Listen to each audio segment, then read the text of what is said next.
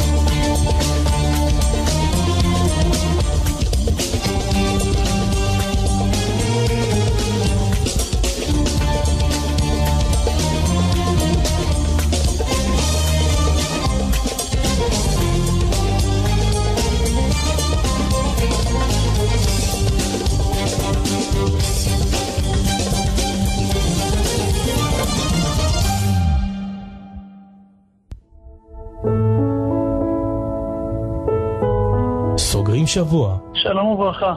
אני מאוד מחכה, ואני חושב שזה מאוד יעזור, אם יהיה קו טלפון שבו יוכלו לשמוע את כל התוכניות של הרב משה בן לולו. אני רק רוצה שיעשו קו טלפון שבו יוכלו לשמוע את כל השידורים החוזרים של הרב משה בן לולו. אין את השידורים מכל יום, ואין שידורים של סוגרים שבוע. יש הרבה אנשים שדלוקים עליו, ואני כמעט כל צהריים מתקשר, וכל סוגרים שבוע אני נשאר ער ביום חמישי בלילה בשביל לשמוע אותו. דלוק עליו, שוגע עליו, לא ראיתי אותו בחיים. הבן אדם הזה שינה לי את החיים, אבל הבן אדם הזה הוא מלך, יש לו הצלחה בסייעתא דשמיא מטורפת. הקדוש ברוך הוא נתן לו מתנה שהוא יכול למשוך אנשים. זה מחזק אותי פי 1000 מספר מוסר. פשוט לשמוע אותו 2 דקות אני כבר מתחזק. נשמה שלו בוערת לעשות נחתוך לבורא יתברך שמו, זה הכל. אנשים משוגעים עליו, פה זה מתחיל ופה זה נגמר. תודה רבה רבה רבה לכם. סוגרים שבוע עם הרב משה בן לולו, חמישי, 11 בלילה.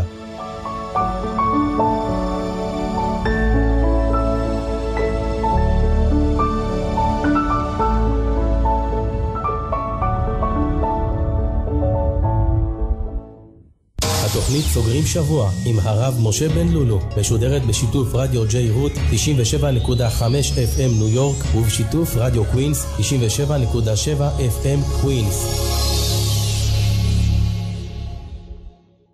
בשם השם נעשה ונצליח. שלום וברכה לכל מאזיננו היקרים.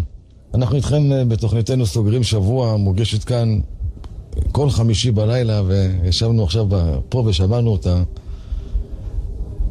את הקדימונים, פעם היו קוראים לזה פרומו, קדימון, אתה יודע. איתי הצוות הקבוע שלנו, יריב חזן, מפיק את המשדר, אז תנו לו כפיים. חיים עטיה על הגאים האלקטרונים, תנו לו כפיים. איפה כפיים?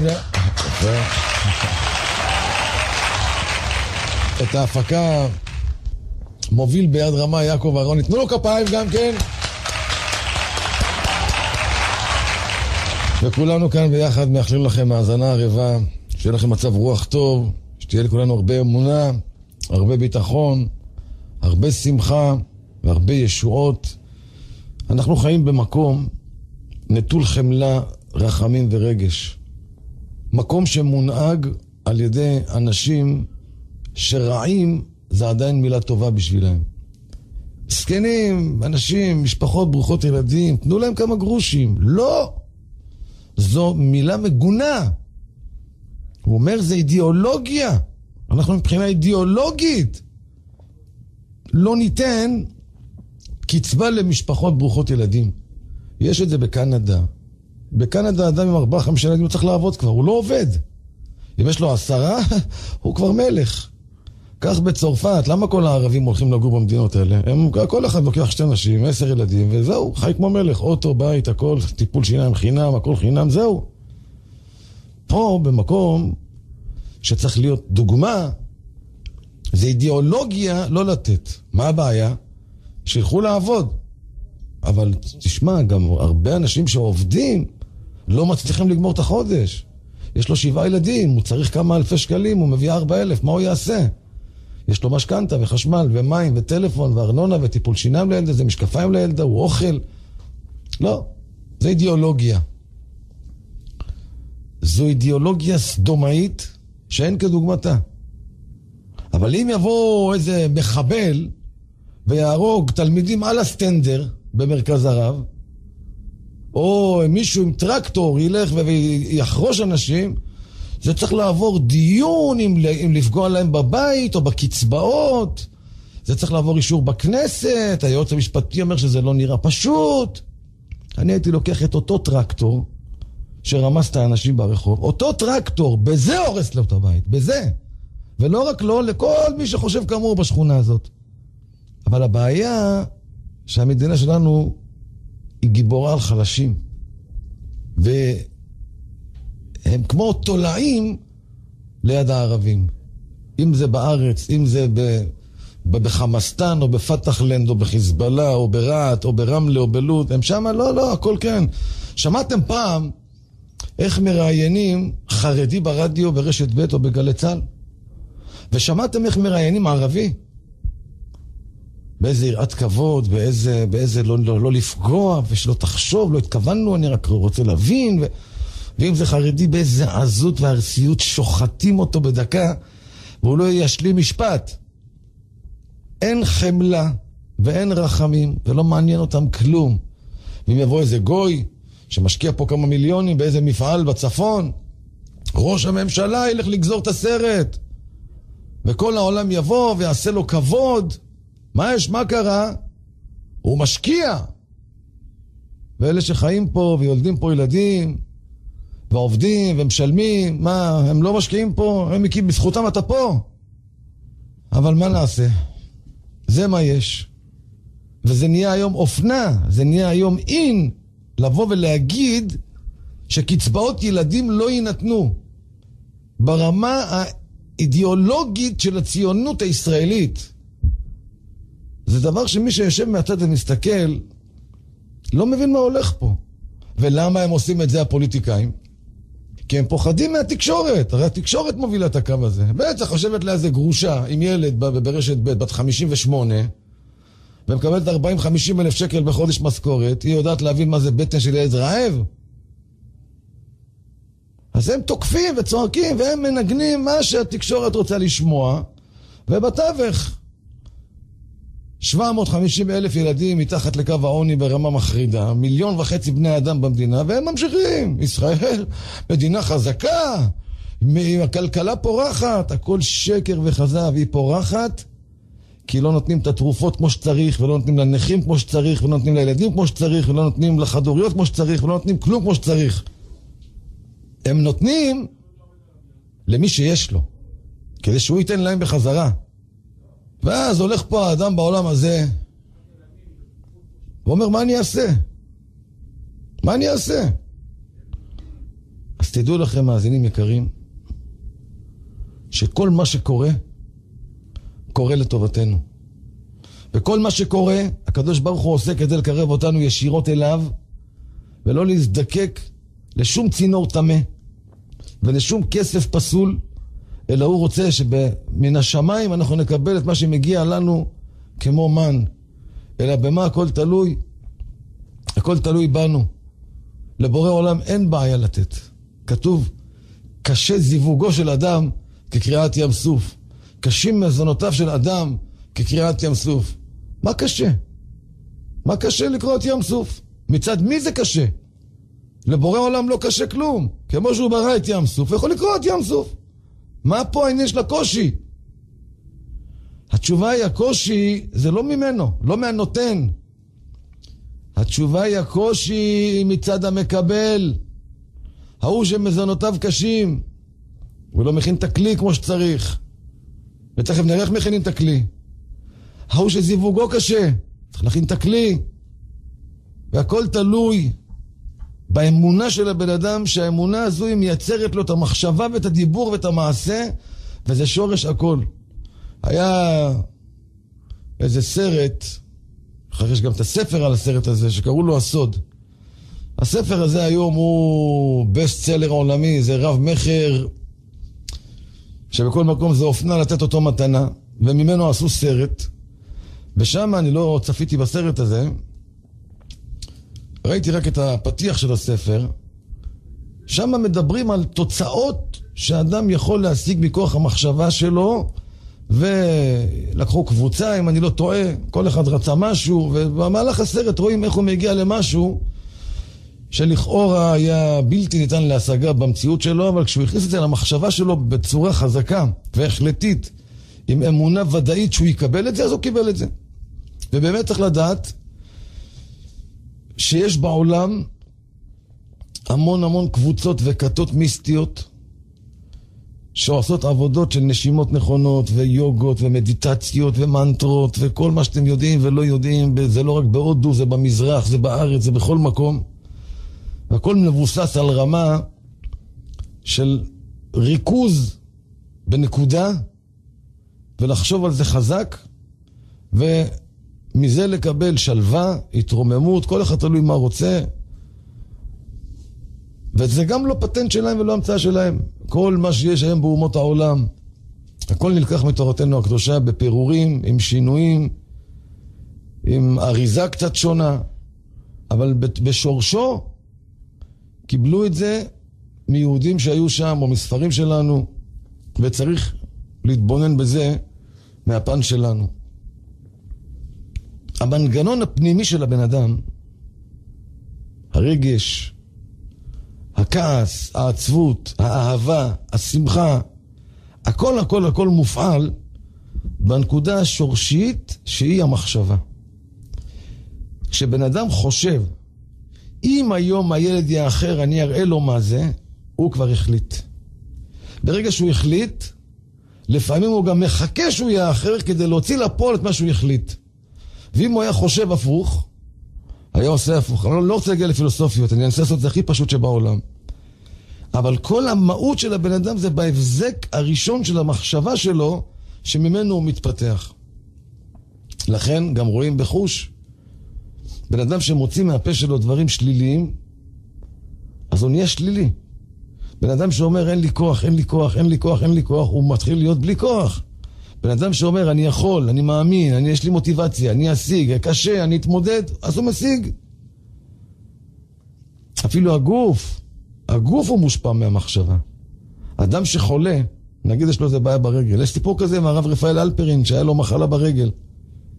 והוא היה יושב והיה עושה עבודות של מחשבה ודיבור עם הרגל שהכל בסדר, והיא צריכה להתרפא והיא תלך והכל יסתדר, והוא עשה את זה, וזה נהיה בסדר. ושמעתי מאחותי שתהיה בריאה שלא מזמן היה, שהשם יחזיר אותה בתשובה, היא ראתה בטלוויזיה איזה סרט על אישה אחת שקיבלה את המחלה, ונתנו לה זמן קצר לחיות, והחליטה שהיא לא מוותרת, היא רוצה לחיות. והתחילה לעבוד חזק עם מחשבה חיובית ואמונה שזה יסתדר וזה יתגבר, וכמו שזה בא זה ילך, וישבה ואכלה אוכל טוב וחיפשה דברים מצחיקים ושמרה על הומור גבוה ועל מצב רוח גבוה, ואחרי זמן מסוים עשו את הבדיקות ובאמת זה הלך. תוסיפו לזה את הכוח הרוחני של היהודי שיש לנו, שאנחנו יכולים איתו לעשות דברים פלא פלאים. פלא פלאים. למה? המחשבה של היהודי היא נמצאת במקום הכי גבוה. זאת אומרת, היא מגיעה למקום הכי גבוה בעולם. לכן מה אומרים? תפילה בלא כוונה, כגוף בלא נשמה. אבל הוא אומר את המילים. זה אמר את המילים וזה אמר את המילים. הוא הגיע ונהיה משהו מיוחד, השני ממש כמו גוף בלי נשמה. מה היה חסר פה? הכוונה. מה זה הכוונה? המחשבה. שאנחנו אומרים לכוון במצווה זו כך וכך. אז הכוונה שבמחשבה אני מכוון כך וכך. מכוון לצאת ידי חובה. עכשיו בן אדם מברך מוציא אותי ידי חובה. אני בפה לא עושה כלום, נכון? אני צריך לכוון במחשבה שאני יוצא איתו ידי חובה. אם כיוונתי במחשבה, יצאתי ידי חובה. בשמיים רשמו לי ברכת. אם לא כיוונתי, לא יצאתי ידי חובה. זאת אומרת, המחשבה פה עשתה עבודה. הגוף לא עושה כלום. המחשבה פה עושה את העבודה. לכן גם כתוב שיש דברים, לא יסיח דעתו מאותו דבר שהוא עוסק בו, למשל בין יד לראש, בין השתבח ליוצר. למה? הוא נמצא פה, הוא הכל פה. אבל היסח הדעת שלו, לא רק זה, אפילו הוא שותה משהו, ברך שהכל, יצא שנייה החוצה וחזר, ממש שנייה. הוא צריך לברך עוד פעם. מה קרה? בירכתי על זה. לא. המחשבה שלך כבר לא הייתה פה. אם המחשבה שלך לא הייתה פה, אין פה כלום. זאת אומרת, למחשבה יש לה כוח עצום שבן אדם יכול, אתם תתפלאו מה שאני אומר לכם, לרפא אנשים בכוח המחשבה שלו ולפגוע באנשים בכוח המחשבה שלו. מה זה העין הרע? העין הרע, הבן אדם לא עושה כלום, הוא מסתכל על משהו והוא חושב. עכשיו, לא העין עשתה. המחשבה יוצאת דרך העין. המדע, דרך אגב, גילה דרך עדשות עם כסף מחורר כזה, זה מאוד מאוד דק, שיכול לצלם דברים בפי כמה ממה שהעין רגילה רואה.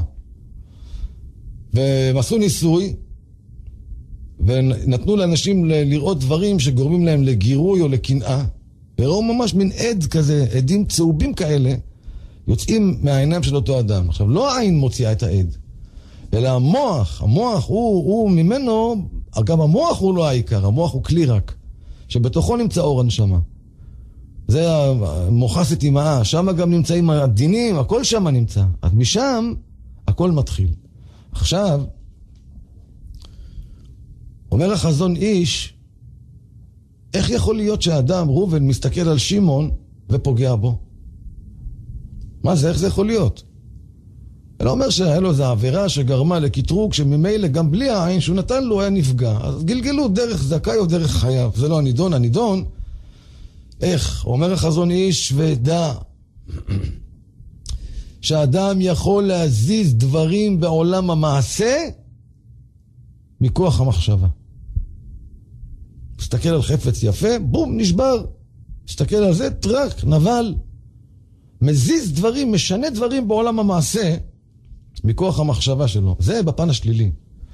בפן החיובי שלו, אדם צריך לדעת שבכוח המחשבה, מה שאני אומר לכם עכשיו, זה בעולם הגוי, תורות שלמות, הרצאות שלמות, מאות ספרים וסדנאות ואימונים ותרגולים. כל משפט שאני אומר לכם זה הרצאה שלמה, אצלהם. האדם בכוח המחשבה שלו יכול להגיע להתרוממות כזו, עד אני לא רוצה להפחיד אתכם, אבל הוא יכול להגיע למצב שהנשמה שלו גם תצא לו מהגוף. עד כדי כך.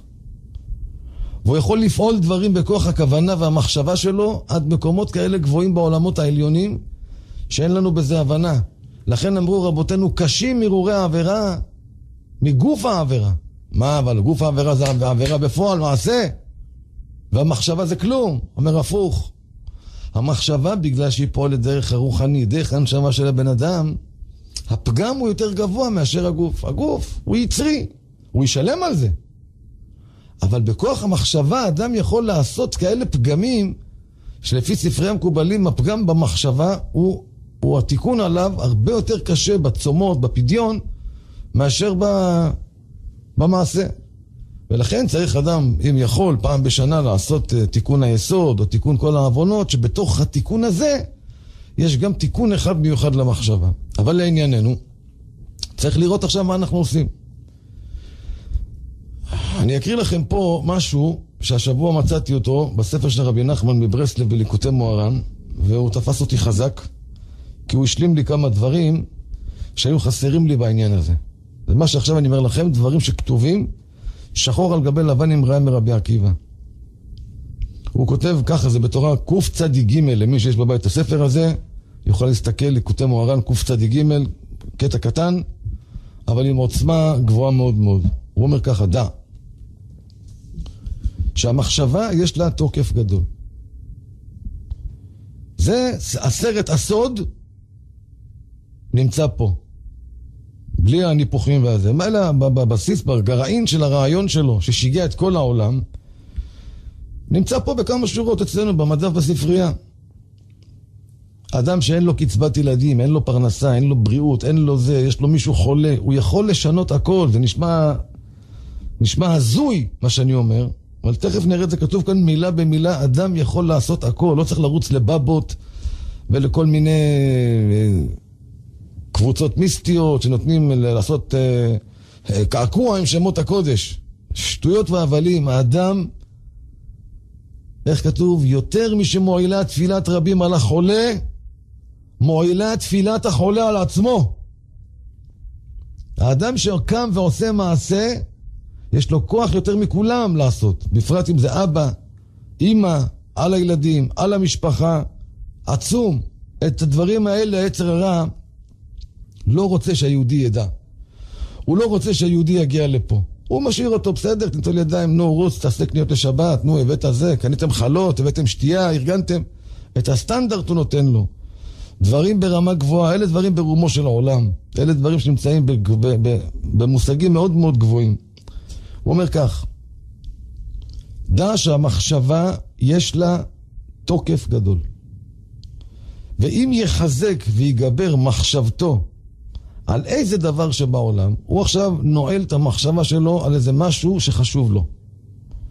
זה רוצה פרנסה, הוא ננעל על פרנסה, הוא ננעל על לקבל הבנה בלימוד התורה, הוא על שאשתו תשנה דעתה ותלך אחריו, כל מיני, זה שזה יחזור בתשובה.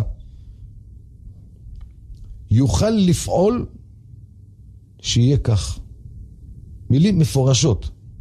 שאם יחזק ויגבר מחשבתו על איזה דבר שבעולם, יוכל לפעול שיהיה כך.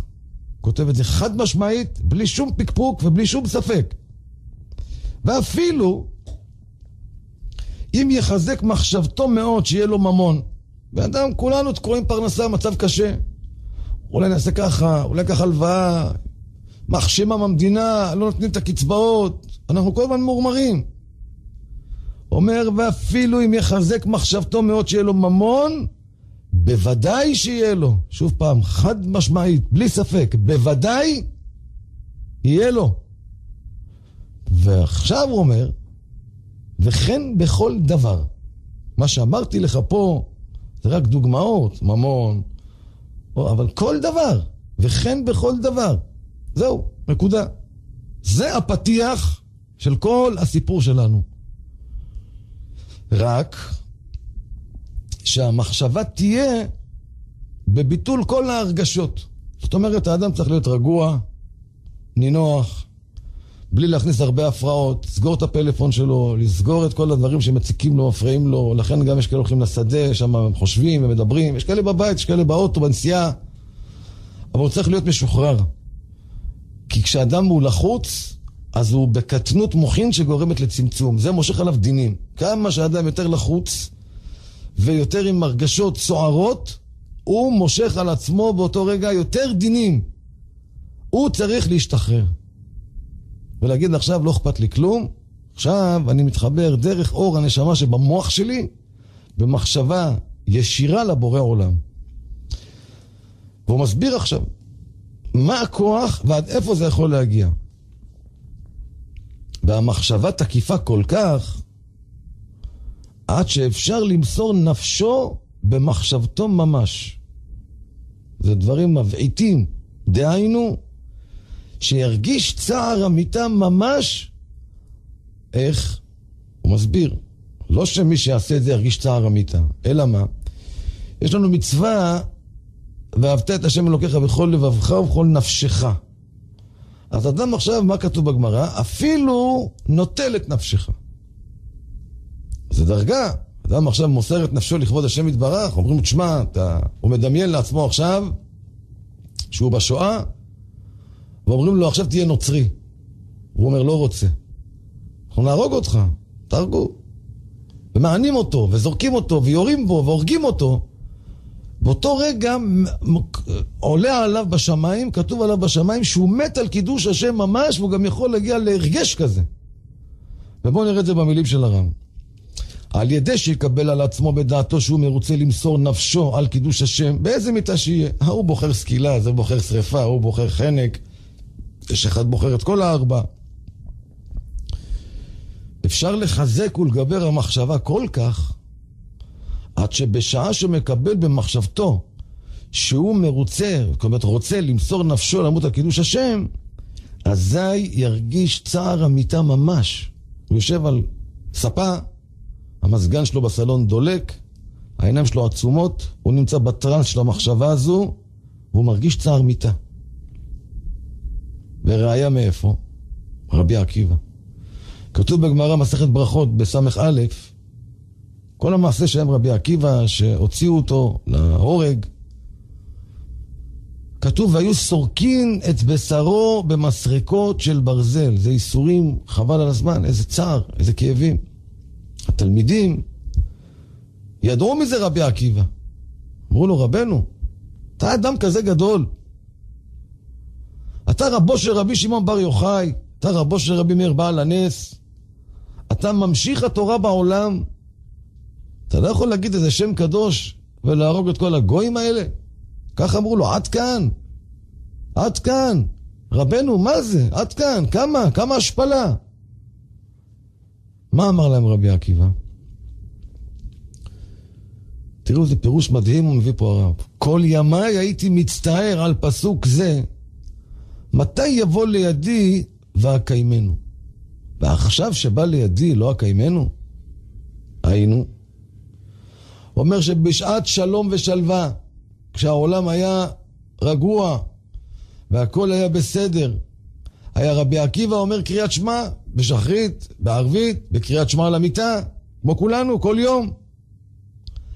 אבל כשרבי עקיבא היה אומר את הקריאת שמע אפילו בשעת השקט ובטח, היה מקבל על עצמו 4 מיתות בדין, והיה מקבל על עצמו במסירות נפש, במחשבה חזקה ותקיפה כזו.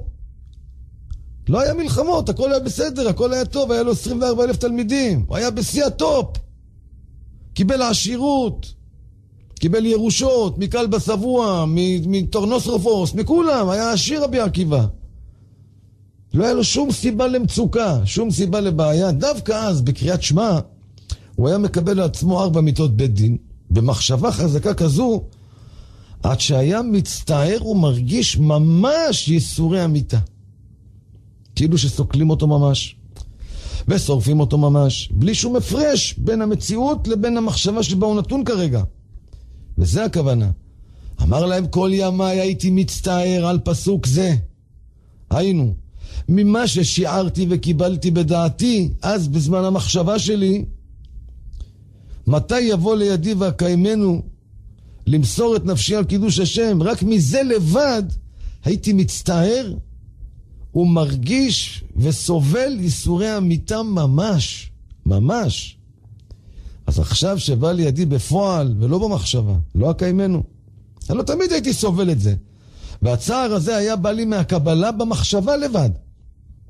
לכן, כשמחזק המחשבה במסירות נפש כל כך, יכול למות מזה ממש.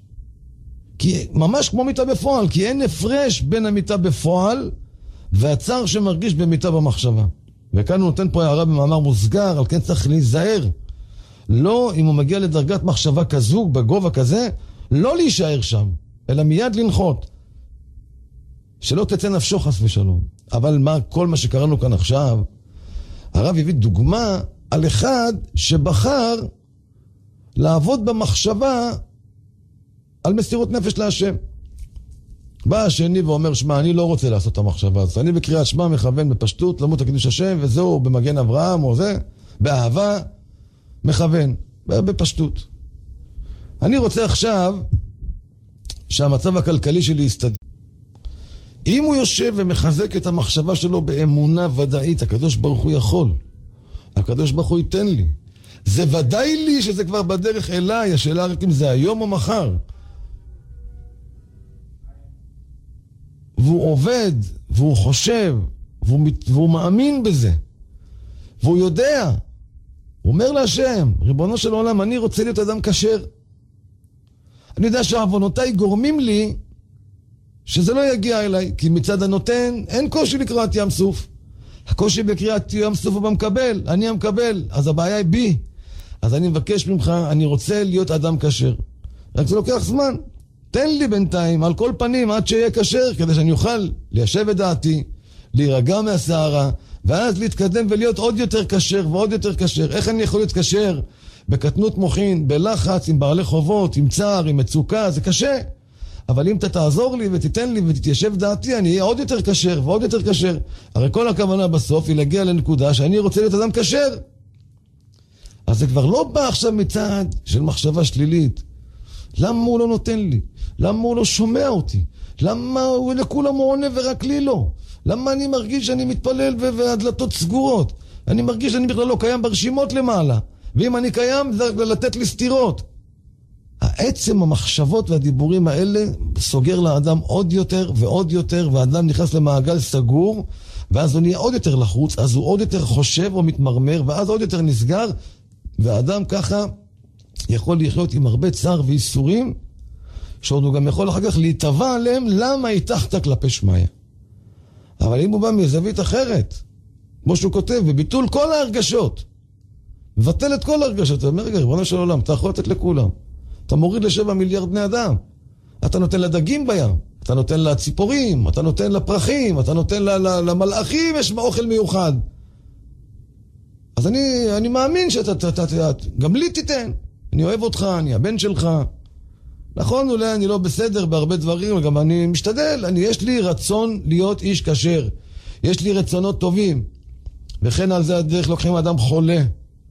ויושבים ואומרים בעזרת השם, באמונה ובמחשבה חזקה, מאמין, הוא יקום, הוא יהיה בסדר, וחזק, חזק. זה בעצם כל ההילינג. מה עושים ההילרים ששמים יד מעל הראש? מה הם אומרים שמות קודש? מה הם יודעים משהו?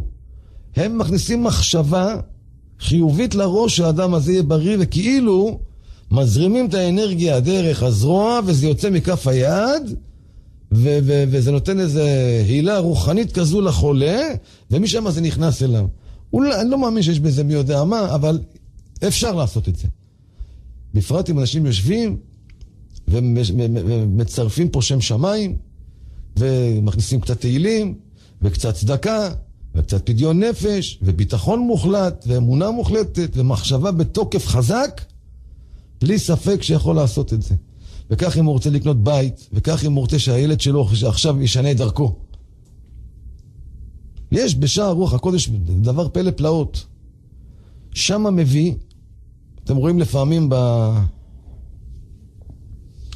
בחלק מהסידורים, והשיבנו אבינו לתורתך, וקרבנו מלכנו לעבודתך, והחזירנו בתשובה שלמה לפניך, יש איזה יהי רצון. יהי רצון לפניך, השם אלוקינו ואלוקי אבותינו שתחתור חתירה מתחת כיסא כבודך, להחזיר בתשובה שלמה לכל פושעי ישראל ובכללם פלוני בן פלוני. מאיפה זה יצא? מביא מערכו בשער רוח הקודש, שרבנו האלשיך הקדוש, תשמעו במי מדובר, אולי זה גם ירגיע הרבה הורים שיש להם קצת בעיות עם הילדים. הדור שלנו דור קשה מאוד, כמעט אין בית בלי בעיה. אז כתוב שם שהבן של האלשיך הקדוש השתמד, הוא נהיה גוי, הוא עלה להתנצר. הבן של האלשיך הקדוש, גדול הדור, כזה תלמיד חכם, כזה צדיק, כזה מרביץ תורה. כתוב שרבנו הארי היה בא לשמוע את הדרשות של האלשיך הקדוש. הוא היה כל כך אוהב אותו. והאלשיך הקדוש פעם אמר דרשה בשבת על לבן, והוא התחיל להגיד, עורמה אחרי עורמה של לבן, 100 עורמות של לבן עשה. ובסוף הוא אומר איזה עוד עורמה אחת, והארי הקדוש צחק. אמרו לו, הרב, למה אתה צוחק? אמר, אני רואה את לבן יושב פה, צוחק ואומר, אפילו על זה אני לא חשבתי. עד כזה ככה גדול האלשיך הקדוש. והבן שלו השתמד. בא לרבנו הארי הקדוש, אמר לו, רבנו, מה עושים? אמר, תשמע, ניתן לך משהו, אתה תגיד אותו פה בהשיבנו, אתה רואה את העיר רצון הזה? תגיד את העיר רצון הזה, תזכיר את שמו, תכוון במחשבה שלך ככה וככה, כותב מרחו ושב למוטב.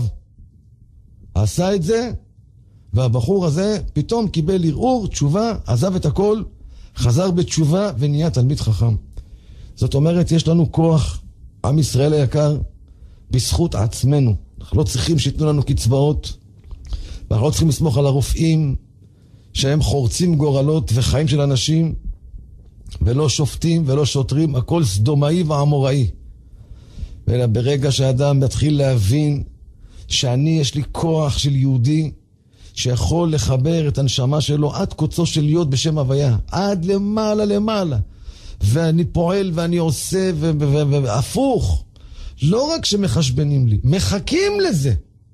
מחכים לזה בשמיים שהיהודי יגיע כבר לחיבור כזה, כי כשהיהודי נמצא בחיבור כזה, אז הוא נמצא בטופ לא נורמלי, אפילו אם הוא מלא עבירות. אפילו אם הוא מלא עבירות. למה בן אדם שנמצא במצוקה שנייה לפני מוות צועק, השם, שמע ישראל, זה פתאום קורא לו נס. הוא הצליח להתחבר לנקודה הזו לכמה שניות מהמצוקה שהוא נמצא. הוא השתחרר עכשיו מהכל, כבר כל העולם לא מעניין אותו, הוא יודע, נשאר לו חצי דקה, הוא צועק, תציל אותי, כבר לא אכפת לו עכשיו כלום. איפה הוא נמצא ב100% שלו? עם השם תציל אותי, והוא מציל אותו.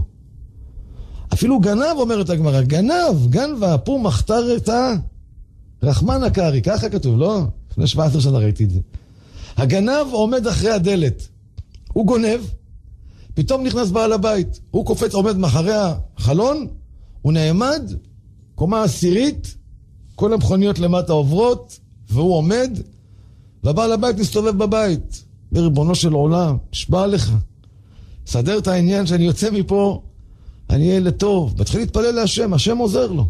למה? כי תפילה שבאה מהלב, מחשבה חזקה שיהודי מקשר את עצמו עם השם, הוא יכול בכוח המחשבה שלו להזיז דברים בעולם המעשה. ולכן צריך לדעת שאחד הדברים שסוגרים ליהודי, שמגבילים לו, שמפריעים לו, שמצמצמים לו, זה דווקא הלחץ, זה דווקא סערת הרגשות, זה דווקא הכיתור. הפוך, הוא צריך להיות משוחרר ולהתחבר עם השם מתוך שלווה, להתחבר עם השם מתוך אמונה פשוטה שהשם יכול הכל. אין בעיה בקריאת ים סוף. וכך כתוב, נאמר בתורה על שבט יששכר, כתוב, וירא מנוחה כי טוב, ואת הארץ כי נעמה, ויית שכמו לסבול, ויהי למס עובד. פירש הרב הקדוש מבורקה זצ"ל, מה זה וירא מנוחה כי טוב? יש מישהו שמנוחה זה לא טוב לו? אנחנו כולנו רק תן לנוח, תן לי שקט, תן לנוח. מה החידוש? שמנוחה כי טוב, וירא מנוחה כי טוב. מי לא יראה שמנוחה זה כל כך טוב? אומר הרבי מבורקה זצ"ל, מתי זוכה האדם למנוחה אמיתית וטובה? אם יש לו ויית שכמו לסבול. אם הוא נוטל על עצמו לסבול את הכל, והכוונה לא לסבול מלשון סבל, שישימו לו משקל כבד, אלא מלשון סבלנות. שיהיה לו סבלנות. בסדר, עובר עכשיו גל. אין לי כלים. אני חסר אונים. מה אני יכול לעשות? אז סבלנות. הוא אומר, ברגע שהאדם יש לו את היכולת של ויית שכמו לסבול, לייצר את הסבלנות הזו, תכף ומיד יתחיל להרגיש את המנוחה. זה המנוחה. כי מנוחה בעולם הזה באמת אין. אלא מתוך המצב של שערה, אתה עם סבלנות מייצר את המנוחה. מתי יכול האדם לסבול הכל, כמו שפה כתוב? רק כאשר הוא מאמין שמאורעות חייו הם בהשגחה לטובה. מאת השם לא תצא הרעה. יש אדם אומר, תראה מה זה, כשהייתי קטן, שמו אותי באיזה מוסד, והיו שם ילדים רעים, וההורים שלי לא התייחסו אליי, והאחי הגדול, הם נתנו לו וקנו לו, ואותי זרקו במוסד. פעם בחודש היו באים לבקר אותי איזה כמה דקות, זורקים לי איזה 2 ופלים וכמה פרוטות, וכל החיים הוא הולך עם זה, עם צלקות. לאו דווקא דוגמה של מוסד, כל אחד הולך עם צלקות ילדות, שהאחיו קיבל יותר, עשו לו ככה, כל מיני דברים כאלה.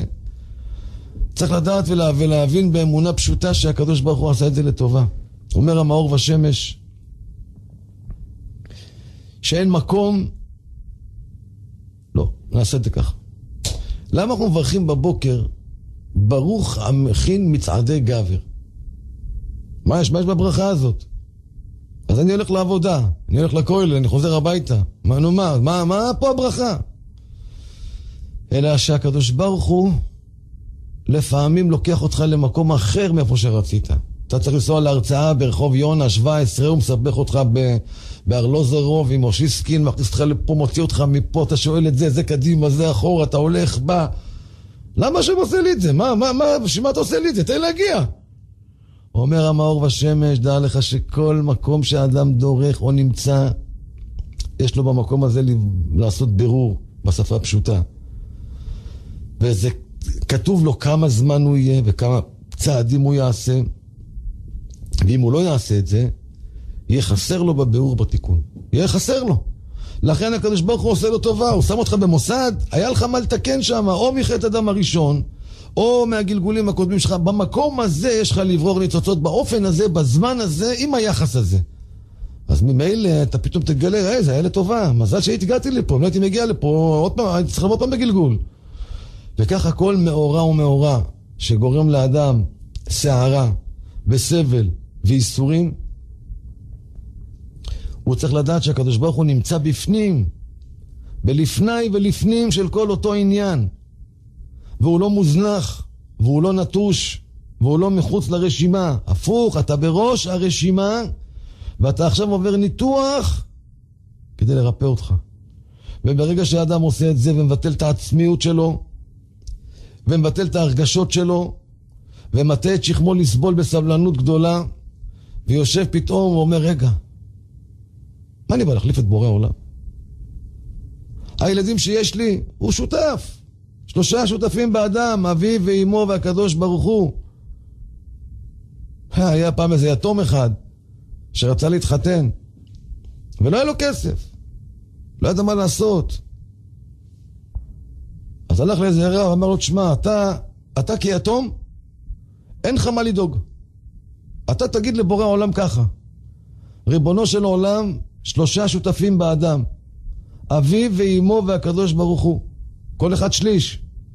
עכשיו אביו ואימו נפטרו, נשאר רק שותף אחד, כל 100% עליו.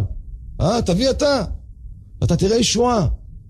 גם על הילדים בבית, הקדוש ברוך הוא שותף, הוא לא יכול להיות שותף שלא ממלא את חלקו. הפוך, הוא שותף שעושה הכל, ונותן לנו את ההרגשה כאילו גם אנחנו עושים משהו. אז כשאדם יושב ומתחיל לחשוב את זה, ומאמין באמונה שלמה בוודאות, ככה יהיה, זה יגיע אליי.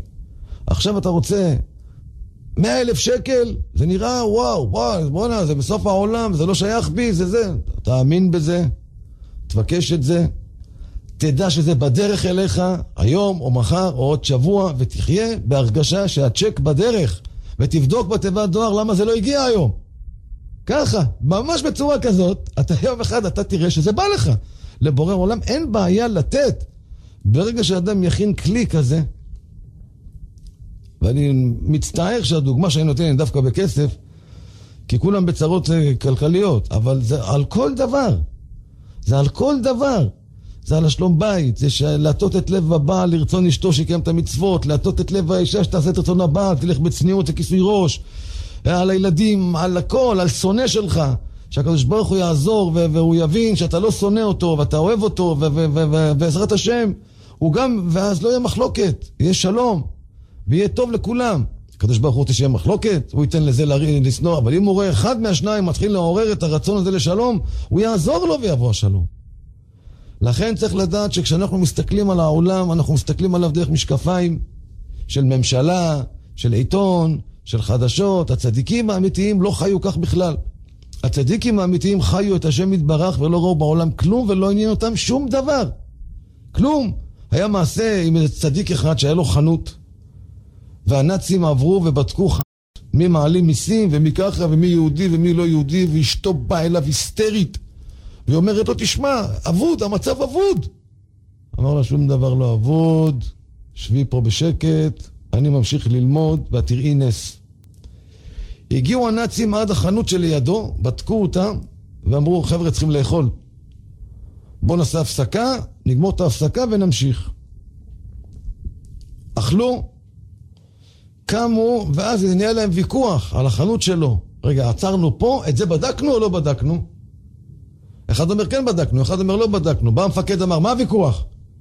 לא יודעים, פה עצרנו, לא יודעים אם את זה בדקנו, עזבו את זה, תמשיכו הלאה. ודווקא זה היחיד שלא בדקו אותו. לבורא עולם לא חסר דרכים להביא לאדם ישועות. לפעמים דווקא במקום שנמצא הרע הזה, הוא יביא לו את הישועה. אי אפשר לדעת, איך זה, איך שפרעה מגדל את משה. הוא הורג את כל הילדים בעולם בשביל שמשה לא יגדל. מה עושה לו הקדוש ברוך הוא? אתה תגדל את פרעה, את משה. על הברכיים שלו, מושך לו את הכתר מהראש. לבורא עולם אין בעיה להפוך את הרע ביותר נגדך למשרת שלך. תלוי איפה אתה נמצא. מי גידל את אסתר שהושיע את כל היהודים? אחשוורוש בעצמו. ולהמן היה כבוד לבוא לשתות איתה קצת יין. אין לבורא עולם בעיה לתת לאחשוורוש והמן הרעים האלה לגדל את אסתר מושיעתם של ישראל, ולפרעה לגדל את משה מושיעם של ישראל. לכן ממילא יהודי צריך שלא לו פחד מכלום. לא מבוס רע ולא משכן רע ולא ממשטרה ולא ממס הכנסה ולא מכל. תדעו לכם, מי שמקבל עליו עול תורה, כך כתוב, כל המקבל עליו עול תורה מעבירים ממנו עול מלכות ועול דרך ארץ. לא יעזור להם כלום. אם הוא יקבל עליו עול תורה, מה זה עול תורה? לא, שעכשיו ישב ילמד 24 שעות ביממה. בן אדם עכשיו קיבל איזה צרה ממס הכנסה. הוא רגיל ללמוד חצי שעה, יעשה את זה 45 דקות. לא רגיל ללמוד בכלל, יקבל על עצמו חצי שעה, שעה. ויגיד, ריבונו של עולם, אני בזה מקבל עליי עול תורה, הוא יראה נס. יראה ניסים. יש לנו בעיה בחוסר חשיבות עצמית. היצר הרע כבר הפך אותנו לסמרטוטים שלו. מי אתה בכלל? מה את שווה בכלל? מי מקשיב לך בכלל? תראה איך אתה נראה, תראה איך הבית שלך נראה, תראה את הבן שלך, תראה את הדש שלך, תראה את ההוא, תראה פה, תראה הוא איזה בן יש לו, תראה איך זה הצליח, תראה אתה מי אתה בכלל, אתה כלום. אתה אמרת שאתה תהיה צדיק, אתה לא צדיק, דיברת לשון הרע, הסתכלת ככה, אמרת ככה. מטמטם את השכל, הוא מטמטם את השכל ונותן לאדם להבין, אתה לא שווה. גם בן אדם שכבר בא להתפלל לדבר עם השם, פתאום הוא לא יודע מה להגיד, לא יוצא מילים. למה? כי זה כל כך חזק שהסטרא אחרא לא יכולה לסבול את זה. זה מצב של חיבור עצום בין נשמה יהודית למקור האור והכוח של זה השם יתברך. אז האדם צריך לדעת, ישראל אף על פי שחטא, ישראל הוא. וכתוב, והבוטח בהשם חסד יסובבנו. אומרים חז"ל, אפילו רשע. אתם שומעים? אפילו רשע, אם הוא בוטח בהשם, חסד יסובבנו. אז מה עושה היצר? אתה כלום, אתה. זאת אומרת, אנחנו לא כלום. ויש לעם ישראל כוח גדול. והנה תראו דוגמה, מה זה, שיהיה בריאות איתנה ואריכות ימים שנים למרן הרב מרדכי אליהו. אף רופא לא מבין איך הוא חי. אף אחד לא מבין איך הוא חי. זה תפילות בלתי פוסקות. זה קבלות בלתי פוסקות. בן אדם עובר 3 צנתורים, וניתוח לב פתוח, איך זה נקרא? מעקפים, ועבר צנתור במוח, ושבץ מוחי, וכבר 4 החייאות, והוא כבר אומר שהוא היה למעלה, והוא חזר. איך? לא מפסיקים להתפלל עליו, לא מפסיקים להרעיש עליו את העולם, אז מיד רואים את התוצאה. יש אמונה אדירה למשפחה, שאנחנו נציל את האבא בתפילות, והם לא מפסיקים, אתם לא יודעים מה שהם עושים. והנה השתבח שמו.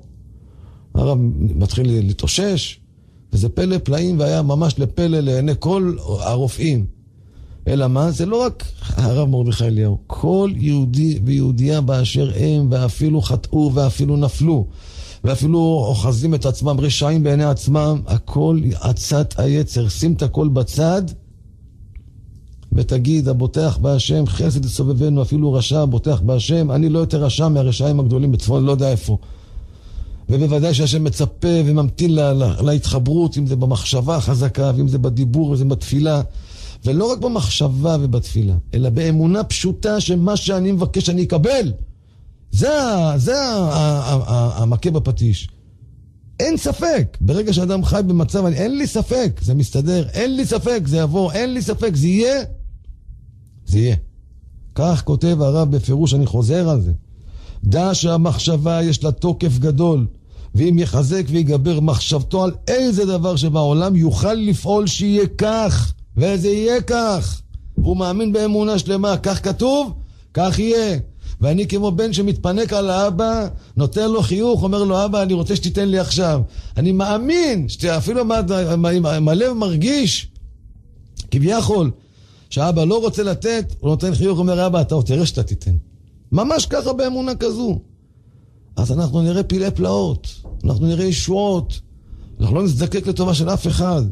זה עבודה, זה לא קורה ברגע, אבל שמתחילים עם זה, וחיים את זה, ונכנסים מתוך זה לאמונה, לשמחה, לוודאות שאני אקבל את מה שאני רוצה.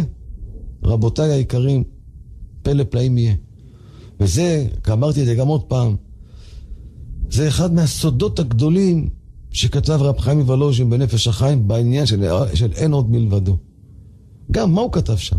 הוא כותב דבר מדהים, הוא כותב, הוא באמת, הוא עניין גדול וסגולה נפלאה. להסיר ולבטל, רבותיי, זה דבר שצריך אותו כל יום כמו אני מאמין. לא נגיד, אני מכיר את זה. לא צריך להכיר את זה. צריך לחיות את זה, צריך לעשות את זה, צריך לחזור על זה ולשנן את זה. ולהאמין באמונה שלמה אני מקבל, הכל יהיה.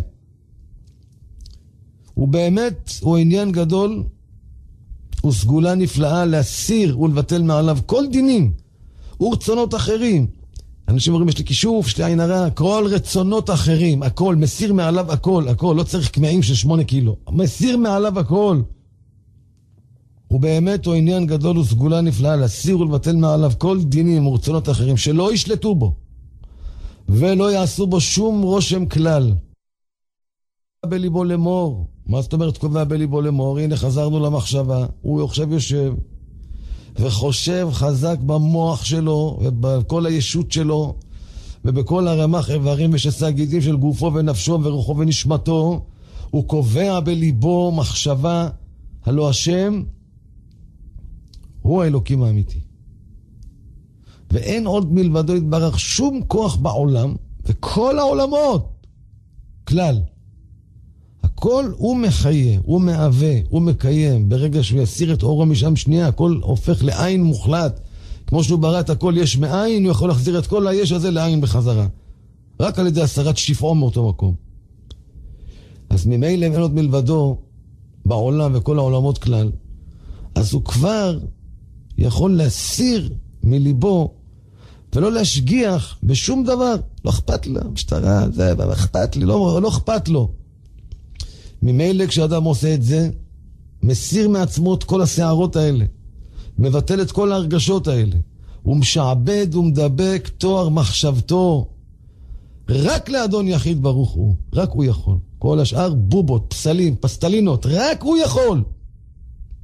אומר הרב, כן יספיק הוא יתברך בידו, שממילא, זאת אומרת באופן אוטומטי, זה בככה, זה חלק מהנוסחה, יתבטלו מעליו כל דינים ורצונות אחרים ולא ישלטו בו, ולא יעשו בו שום רושם כלל. הגויים, עם מחשבם וזכרם, לקחו את הדברים האלה, הם עובדים על זה שעות, שעות כל יום. הם יושבים ישיבה מזרחית, הם מסדרים נשימה, הם מתרכזים במנטרה הזאת, משקיעים את המחשבה ומתאמנים. ביום הראשון הצליח 2 דקות, עוד פעם כמה שעות, עכשיו הוא הצליח 3 דקות, עוד פעם כמה שעות, 4 דקות, עובדים. כשכל המטרה שלהם היא לאן להגיע לאיזשהו ריחוף של איזה משהו קטן ולהרגיש שהם התרוממו משהו. לנו עם ישראל זה לא. עם ישראל, גם יהודי שיושב מבקש ממון, הוא מבקש אותו למה? גם לכבוד השם יתברך. לחתן את הילדים שלו, לחלקל את בני ביתו, לתת צדקות, לעשות דברים. זה לא גוי. יהודי שיושב ומבקש בריאות ורפואה, ויושב וחושב על זה שהוא רוצה שהשם ייתן לו רפואה. למה הוא צריך את הרפואה הזאת? בשביל לאכול איזה סטייק חזיר? חס ושלום, בשביל להניח עוד יום תפילין, בשביל עוד תפילת מנחה וערבית, בשביל עוד ברכת המזון, בשביל עוד שיעור תורה. כל מה שיהודי עושה, הוא עושה הכל בסופו של דבר לכבודו יתברך, כדי להשתמש בזה, לעשות נחת רוח להשם. לכן היהודי צריך לפחד לעשות את זה. הוא צריך לעשות את זה ולהאמין ולחשוב את זה ולהיות בטוח, אני מקבל, השם נותן, ואני זה, אם צריך תשובה, אני עושה תשובה. ואם צריך תקן, תעיר לי מה לתקן ואני תקן. ומה יש? למה לא נתקן? בשביל זה חיים. מה, אחרי 120 דרך לא תיקנו? תעיר לי ואני תקן. אבל על כל פנים תן לי את הכלים. תן לי את ההתחלה לשחרר את כל המצוקה הזאת. זה העניין של ביטול כל ההרגשות. זה העניין שהאדם צריך לשבת שקול ורגוע ולהרגיש שאני בן של מלך, שברגע הזה אני עכשיו מתחיל להתכתב איתו במחשבה. ואתם תראו רבותיי דבר פלא, לפחות חלק גדול, תלוי לפי כל אחד מה הבחינה שלו, שאתם תקבלו התכתבות חוזרת למחשבה. ואתם תראו פתאום שאתם מקבלים סייעתא דשמיא, ומקבלים הערות גדולות, ולא זקוקים לשום אחד בעולם. ורק לחזק את האמונה שהנשמה שלי היא גדולה. אין נשמה יהודית לא גדולה. אין נשמה יהודית לא גדולה. מחצב הנשמות של היהודים הוא לפני ולפנים ממחצב המלאכים. לכן הצדיקים שידעו למצות את הפוטנציאל של הנשמה שלהם, יכלו לתת הוראות למלאכים. איך זה יכול להיות שהצדיק נותן הוראה למלאך? אלא הפשט הוא שבשורשו הוא יותר גבוה ממנו. וכל יהודי מאותו מחצב של הצדיק הזה, זה מחצב פנימי. לכן אם הוא מתחיל, עכשיו אנחנו משתמשים בכמה? ב0.5% מהנשמה שלנו, 1%. הכל חושך, הכל אבק, הכל פחם, הכל עשן. אבל אם מתחילים לחזק את זה ולהאיר את זה ולהפיח את זה חזק, חזק, חזק, ולהתחיל להרגיע אתם, רבותיי, אנחנו נראה אותות ומופתים. וזה לא אות ולא מופת, זה פשוט טבע הדברים. כך יהיה, כי זה הטבע של הדבר הזה. שם יזכה אותנו, שנזכה בזה, נזכה לעשות תשובה שלמה, ושכולם יהיו בריאים, וכולם יראו ישועות, וכולנו נרגיע להתחברות כל כך גדולה עם השם, שפשוט לא יעניין אותנו כל העולם הזה, מתוך בריאות ושפע גדול, אמן כן יהי רצון.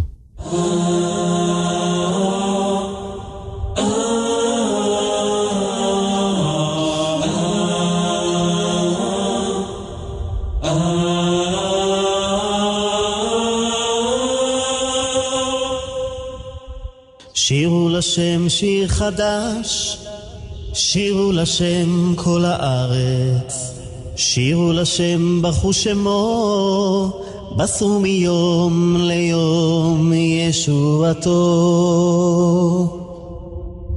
שירו לשם שיר חדש, שירו לשם כל הארץ, שירו לשם ברכו שמו, בסו מיום ליום ישועתו. ספרו בגויים כבודו, בכל העמים נפלאותיו, כי גדול השם ומולל מאוד, נורא הוא על כל אלוקים. ספרו בגויים כבודו, בכל העמים נפלאותיו, כי גדול השם ומולל מאוד, נורא הוא על כל אלוקים.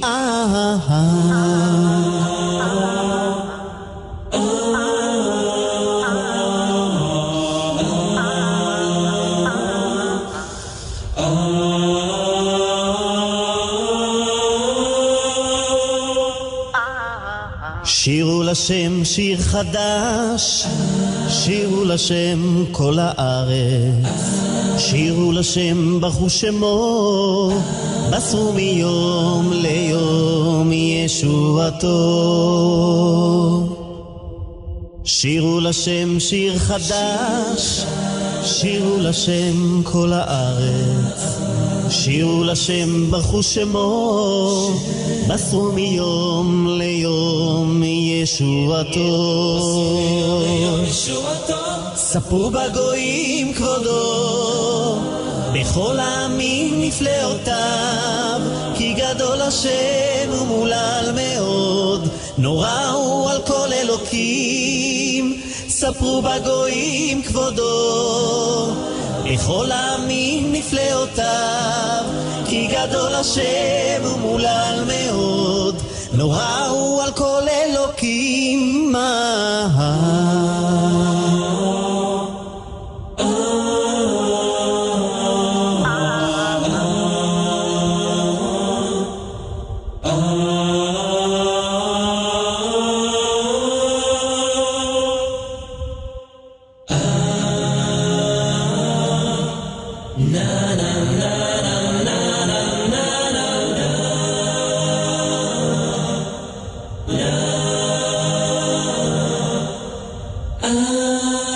ספרו בגויים כבודו, בכל העמים נפלאותיו, כי גדול השם ומולל מאוד, נורא הוא על כל אלוקים. ספרו בגויים כבודו, בכל העמים נפלאותיו, כי גדול השם ומולל מאוד, נורא הוא על כל אלוקים.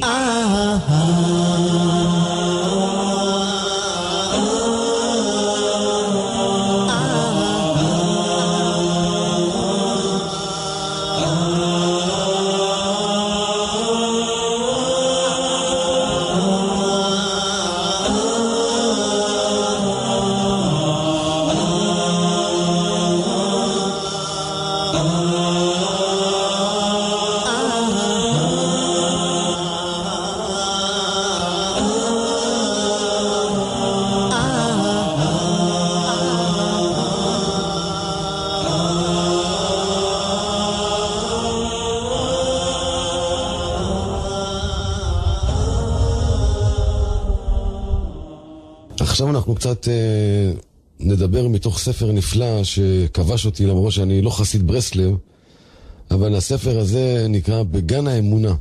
ספר ששמעתי עליו הרבה עד שהוא הגיע לידי, ואני חושב שראוי ונכון לכולנו להכיר את הספר הזה ולקרוא אותו.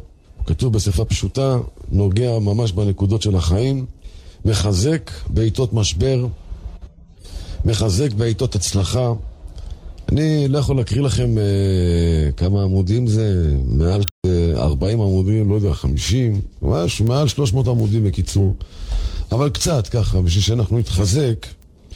אז הוא פותח את הספר בחידת החיים, הוא אומר, העולם הזה מלא בשאלות. מהי תכלית החיים בעולם הזה המלא סבל? לאן העולם הולך? מה הצופן העתיד למין האנושי? עם מי הצדק בכל ההשקפות ודרכי החיים? מהי הדרך אל האושר? איך באמת צריכים לחיות? והאם זה בכלל אפשרי למצוא דרך ברורה ונכונה לחיות בה? האם באמת סוף כל סוף יהיה טוב? אולי לא. מדוע ישנם שינויים כל כך גדולים בין בני האדם ומקרה חייהם? למה לאחד יש חיים קלים ולשני חיים קשים כל כך? למה זה נולד בריא והשני בעל מום? למה לאחד יש פרנסה בקלות ולשני הפרנסה קשה? למה האדם שהיה טוב כל חייו, כמו שאומרים, אפילו בזבוב לא נגע, נפטר ממחלה בגיל צעיר, והשני שהוא רשע מרושע, מעריך ימים ושנים באושר וכבוד, ועוד כיוצא בזה שינויים רבים. למה? יותר מזה, זה הלמה הכללי. יש גם למה אני.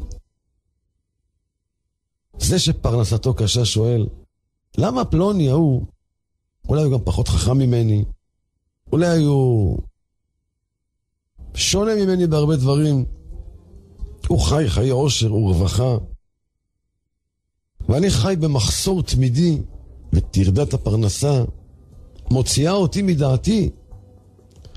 אחד שיש לו ילד עם בעיה רפואית שואל, מדוע לכולם יש ילדים בריאים וחזקים, ודווקא עליי נפל הגורל לגדל ילד חולה המצריך טיפול יומי ומייגע? אדם שהוא בעל מום מסתכל על סביבתו ורואה אנשים שהולכים להם בחופשיות ושואל את עצמו, מדוע אלה שלמים בגופם ולי יש כזה מום או נכות מגבילה, לפעמים אפילו קצת משפילה? אחד שגדל בתנאי מצוקה רואה את אלו שגדלו במשפחות טובות עם כפית של זהב בפה ושואל, למה הם נולדו למשפחה טובה ונוחה וקיבלו פינוקים וחום ואהבה וכל בקשה ומשאלה, ואני נולדתי למשפחה קשה ובעייתית ורק סבל, מחסור והשפלות מילאו את חיי. אחר שמתקרב לשנות 40 לחייו, הוא עודנו רווק, שואל, למה אני עם כל המעלות שיש לי איני מצליח להתחתן? ופלוני שהוא מלא בחסרונות בולטים לאין כל התחתן בלי שום בעיה, בגיל צעיר, עם בת טובים, כלילת המעלות. וכן על זה הדרך שאלות רבות. כללו של דבר, בני אדם מלאים בשאלות, ולא רק על אופי וסוג השאלות ששאלנו עד עכשיו, אלא גם אפילו על אופן התנהלות חיי היום-יום שלנו. יש לנו שאלות על עצמנו. מדוע אתמול היה לי יום כזה נפלא, הכל הסתדר לי בדיוק כמו שתכננתי, הכל רץ, והיום בלי שום סיבה נראית לעין שום דבר לא מסתדר לי, הכל הולך הפוך. אתם שמעתם על חוקי מרפי, ואני מרגיש רק צער ואיסורים. מדוע שבוע שעבר העסקים הלכו לי בקלות, פתאום נסתם הצינור ואני צריך לעשות מאמצים עילאיים בשביל להביא פרוסת לחם לביתי? למה אתמול רביתי רוב נחת מהילדים שנראו כמלאכים ממש, ממושמעים ונחמדים, ולפתע פתאום כאילו שהשטן נכנס בהם והם עושים הכל דווקא בשביל להרגיז אותי ולהוציא את אשתי מדעתה? ורבותיי, אם נצרף כל אחד את השאלות הפרטיות שיש לו בעצמו, אנחנו נתמודד עם שאלות רבות ומגוונות שנובעות מתוך כאב פנימי, מתוך מועקה אמיתית. הרי לעשיר אין את השאלות של העני, ולבריא אין את השאלות של החולה. כל אחד שואל מתוך מה שכואב לו. והתשובה לכל השאלות האלה היא אומנם ספר שלם, אבל היא גלומה בתוך מילה אחת, והיא האמונה. אמונה הוא דבר מאוד גדול, תדעו לכם, הוא דבר גדול וקשה, כי על ידי האמונה התירוץ לכל השאלות האלה הוא פשוט ומובן מאוד. יש בורא עולם, הוא מנהיג את העולם, והוא משגיח על כל אדם ואדם בהשגחה מיוחדת. אבל אז בא היצר הרע והוא אומר לאדם בתוך תוכו, תשמע, על כולם הוא משגיח אבל עליך לא. האדם אומר, תראה, אני מתפלל, הוא לא עונה לי, אחרים מתפללים, הוא עונה להם, אני לא מאמין שבכלל מקשיב לי.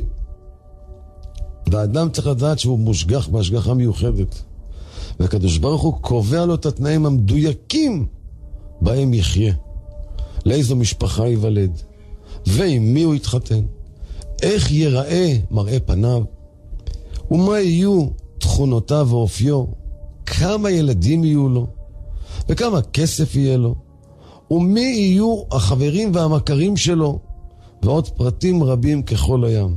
אבל הפרטים שדיברנו עליהם כרגע הם פרטים מאוד כוללניים, גם בפרטיות חיי היום-יום, בכל רגע ורגע, הכל מונהג מלמעלה בהשגחה פרטית.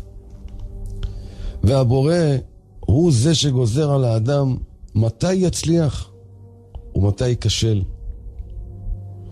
מתי יאירו לו הפנים ומתי יבזו אותו ויזלזלו בו. את מי הוא יפגוש ובמי הוא יתקל, ועוד ועוד פרטים בלי סוף. כמו שמובא בספר שיח יצחק על הפסוק בתהילים, השם הוא אלוקינו בכל הארץ משפטיו. שכל מה שמתרחש מדי יום ביומו בכל הארץ, בכל רחבי העולם, הצלחות לעומת כישלונות, הנאה והצלה של אלה מול צרות ואיסורים הפוקדים אחרים, כל אלו הם בכלל משפטי השם, שבהם נידונים בכל יום ובכל שעה, כל העולם כולו ככלל, וכל אדם ואדם כפרט. כך כותב בעל השיח יצחק. ועלינו לדעת שההשגחה של הבורא היא תמיד אך ורק לטובתו הנצחית של כל אחד ואחד. לא הרגעית, אלא הנצחית. בשביל לכוון אותו אל הייעוד, אל המעלה והתכלית הטובה והנצחית שבשבילה הוא נברא. כי השם יתברך ראה שפלוני לא יגיע לתיקון שלו בלי המציאות המסוימת שהוא נתון בה. השם שם אותו בתוך מסגרת שזו תהיה המציאות שדרכה הוא יוכל להגיע לתיקונו. על כל ריבוי החסרונות שיש לו, כך זה פלוני. והשני יגיע לתכלית שלו דווקא על ידי מציאות אחרת, של שפע ותפנוקים וכדומה. ולכן, כל פרט ופרט בחיי האדם בלא יוצא מן הכלל, הכל בהשגחה פרטית ומדויקת, ושימו לב מאזינים יקרים לגילוי מרעיש, בלי שום טעות ומקרה. לפי מה שיודע הבורא, שאותו אדם צריך כדי להגיע לתכליתו. אם כן, צריך לראות מה התכלית. מה התכלית ברצונו של הבורא? מה הוא רוצה? הבורא ברא אותנו בשביל שנכיר אותו ונדע אותו. כמו שכתוב בזוהר הקדוש, בגין דהשתמודעון לה, שתרגומו בשביל שידעו אותו. וכל התנאים של חייך הם הכרחיים בשביל שתוכל לדעת אותו ולהכיר אותו. כי השם יתברך שהוא מכיר ויודע את כל אחד ואחד בידיעה שלמה, הוא ראה שאתה לא תוכל לדעת אותו אלא אך ורק על ידי התנאים האלה שהוא נתן לך במדויק, ואין שום טעות או מקרה בשום פרט בחיים שלך. ידיעה זו שהאדם יודע את כל זה היא אמונה שלמה, ואז ממילא הוא שמח בחלקו.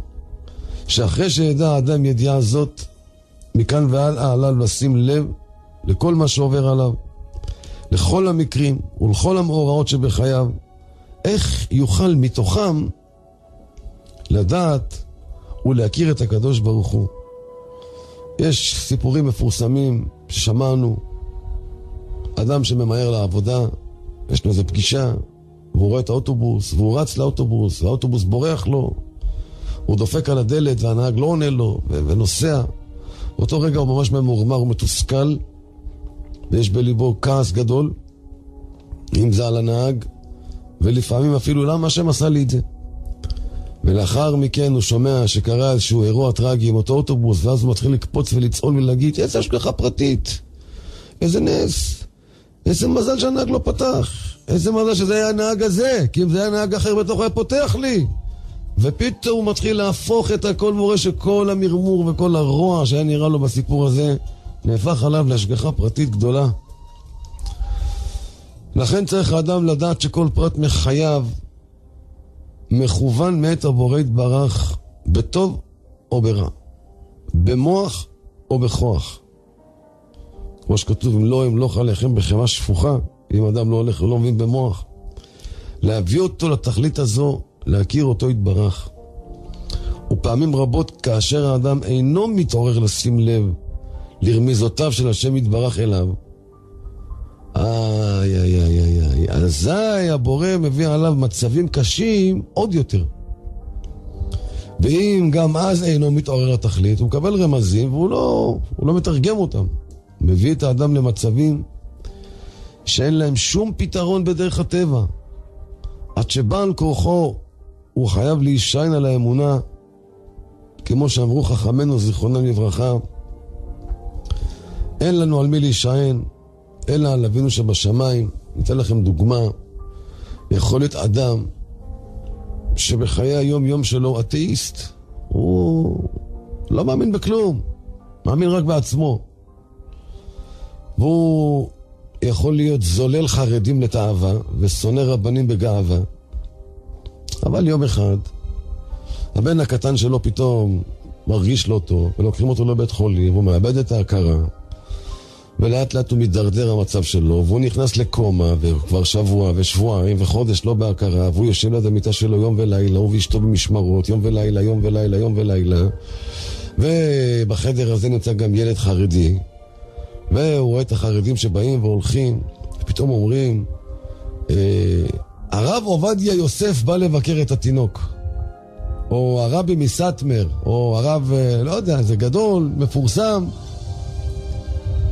אותו אתאיסט ששונא בגאווה וזולל חרדים לתאווה, יישאר אדיש למראה הזה, כאשר כל כולו צועק מתוך תוכו חוסר אונים. וכשירגיע כבוד הרב, אותו יהודי יעמוד ביראה גדולה, ואם ישאלו אותו, אתה רוצה שהרב יברך את הבן שלך? מה הוא יגיד?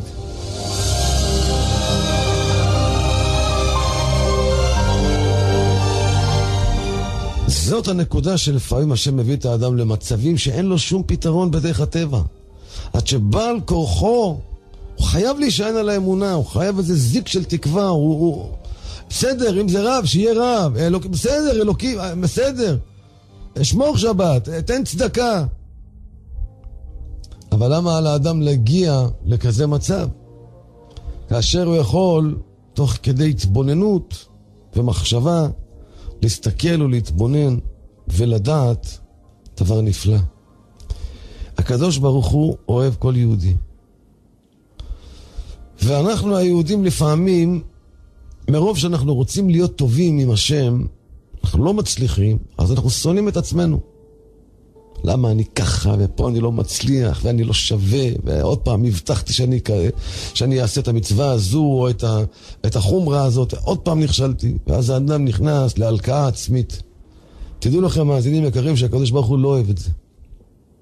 הוא לא אוהב שיהודי מלכה את עצמו. הוא לא אוהב שיהודי ממורמר על זה שהוא לא מצליח להיות צדיק. הוא לא אוהב את זה. אלא מה הוא רוצה השם יתברך? הוא אומר, תשמע, אני אוהב אותך. אצלי אין מושג של שנאה, אני כל כולי אהבה. אני רוצה שגם אתה תדע שיש בך הרבה הרבה דברים טובים. שגם את תדעי שיש בך המון דברים טובים, רק לטוב התרגלת. למשל, קחו בן אדם שיש לו קצת ירידה רוחנית. עכשיו אומרים לו, בוא נבדוק אותך בירידה שלך.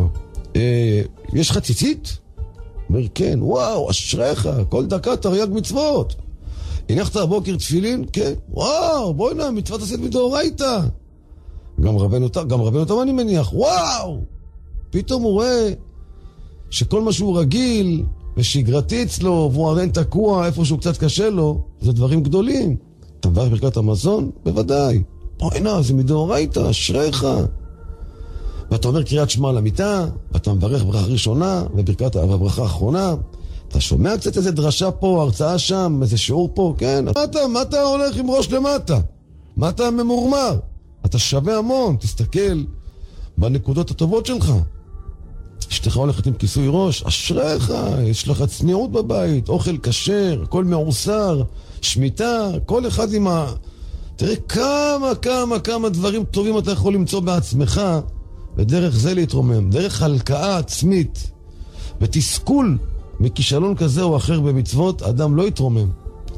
זה אחת משיטות היצר להוריד אותו עוד יותר ועוד יותר, עד שהוא אומר לו תבעט בכל. מובא בזוהר הקדוש שתחילת בניין האמונה אצל האדם היא המחשבה וההכרה שאין רק העולם הזה. אין דבר כזה. העולם הזה הוא רק תחנת מעבר, אלא יש גם עולם הבא. ועל פי ההסבר הבא, מובן מדוע ההכרה הזאת חייבת להגיע לכל מי שמוח בקודקודו. בואו נבדוק. אדם שבריא בנפשו אינו מוכן לעשות שום פעולה אם לא תהיה לה תכלית ותועלת. נכון? הוא לא הולך לעמוד על גג עם ידיים למעלה כל היום. הוא ישאל מה התועלת? מה התכלית? לא, תעמוד עם שני דגלים באמצע הכביש ותשאיר אבא נגילה. מה התועלת? הוא רוצה להבין מה התועלת בכל פעולה שהוא עושה. אז אם ככה האדם שהוא נברא, שבכל פעולה שהוא עושה הוא מכוון לאיזושהי תכלית ותועלת באותה פעולה. כל שכן שכך אצל בורא עולם, שבוודאי הוא לא יעשה שום דבר בעולם בלי תכלית ובלי תועלת. לא ייתכן שהבורא ברא את העולם הגדול הזה, המורכב הזה, עם מיליארדים של פרטים, בחי, בצומח, בדומם, באדם, ומיליארדים של פרטים בבריאה כולה שמשתלבים זה בזה, בדיוק מדהים, שזמני זריחה ושקיעה וקיץ וחורף וסתיו ואביב. והקדוש ברוך הוא מאיר בעוד ויופי, וכן מופלא את כל העולם הזה, ככה סתם, מבלי שתהיה לכך סיבה, תכלית ותועלת. לא ייתכן שהבורא יצר את האדם, שהוא בריאה נפלאה, עם מוח. מה זה מוח? לא יודעים מה זה עד היום. מוח אדיר, כוחות נפש עמוקים, ואין סוף מי שהתבונן בגוף האדם, בנפשו, ברוחו, בנשמתו, כל זה מבלי שתהיה תכלית לחיים. ייתכן שהתכלית שבשבילה האדם נברא היא להתקיים רק בעולם הזה. הרי בעולם הזה הכל הולך לכליה, סוף אדם למות. אז מה התועלת? היעלה לדעת שהבורא ברא אדם שהוא מלא ברגש, ברוחניות, ביצירתיות, כל אחד לפי תכונותיו, כדי שיחיה 70 שנה, 80 שנה, 90 שנה, שרוב רובן של השנים זה עמל וסבל. כמה אדם שמח ונהנה, תיקחו משהו נהנה ב80 שנה. פה שעה, פה יום, פה שעה, פה שעתיים, פה שמחה, פה חתונה. תחברו את הכל. יצא לו אולי 2 של הנאה. נו ומה, 88 סבל ועמל. אז כל זה, כדי שהאדם יחיה ככה וימות ובזה זה נגמר, האם יעלה על הדעת שזהו? ואז שמים אותו באדמה ויאללה, עוברים לנגלה, למחזור הבא. הדבר הזה הוא בלתי אפשרי, בלתי נתפס. רוב רובו של העולם אינו מקבל את זה. כולם הודיעו מסכימים שבהכרח יש המשך לחיי הנפש גם אחרי שהגוף מת, והלב חדל לפעום, והמוח חדל מלתפקד, והגוף הזה נכנס לאפר. יש המשך, ואז הנשמה שלו הולכת להמשך. המכלול הרוחני שלו, הנפש והרוח והנשמה, הם הולכים לעולם הנצחי, כמו שכתוב בגמרא, היום לעשותם ומחר לקבל שכרם. אמנם צריך לדעת, לא הכל רק בעולם הבא. יש גם שכר ועונש הבאים לידי ביטוי גם בעולם הזה.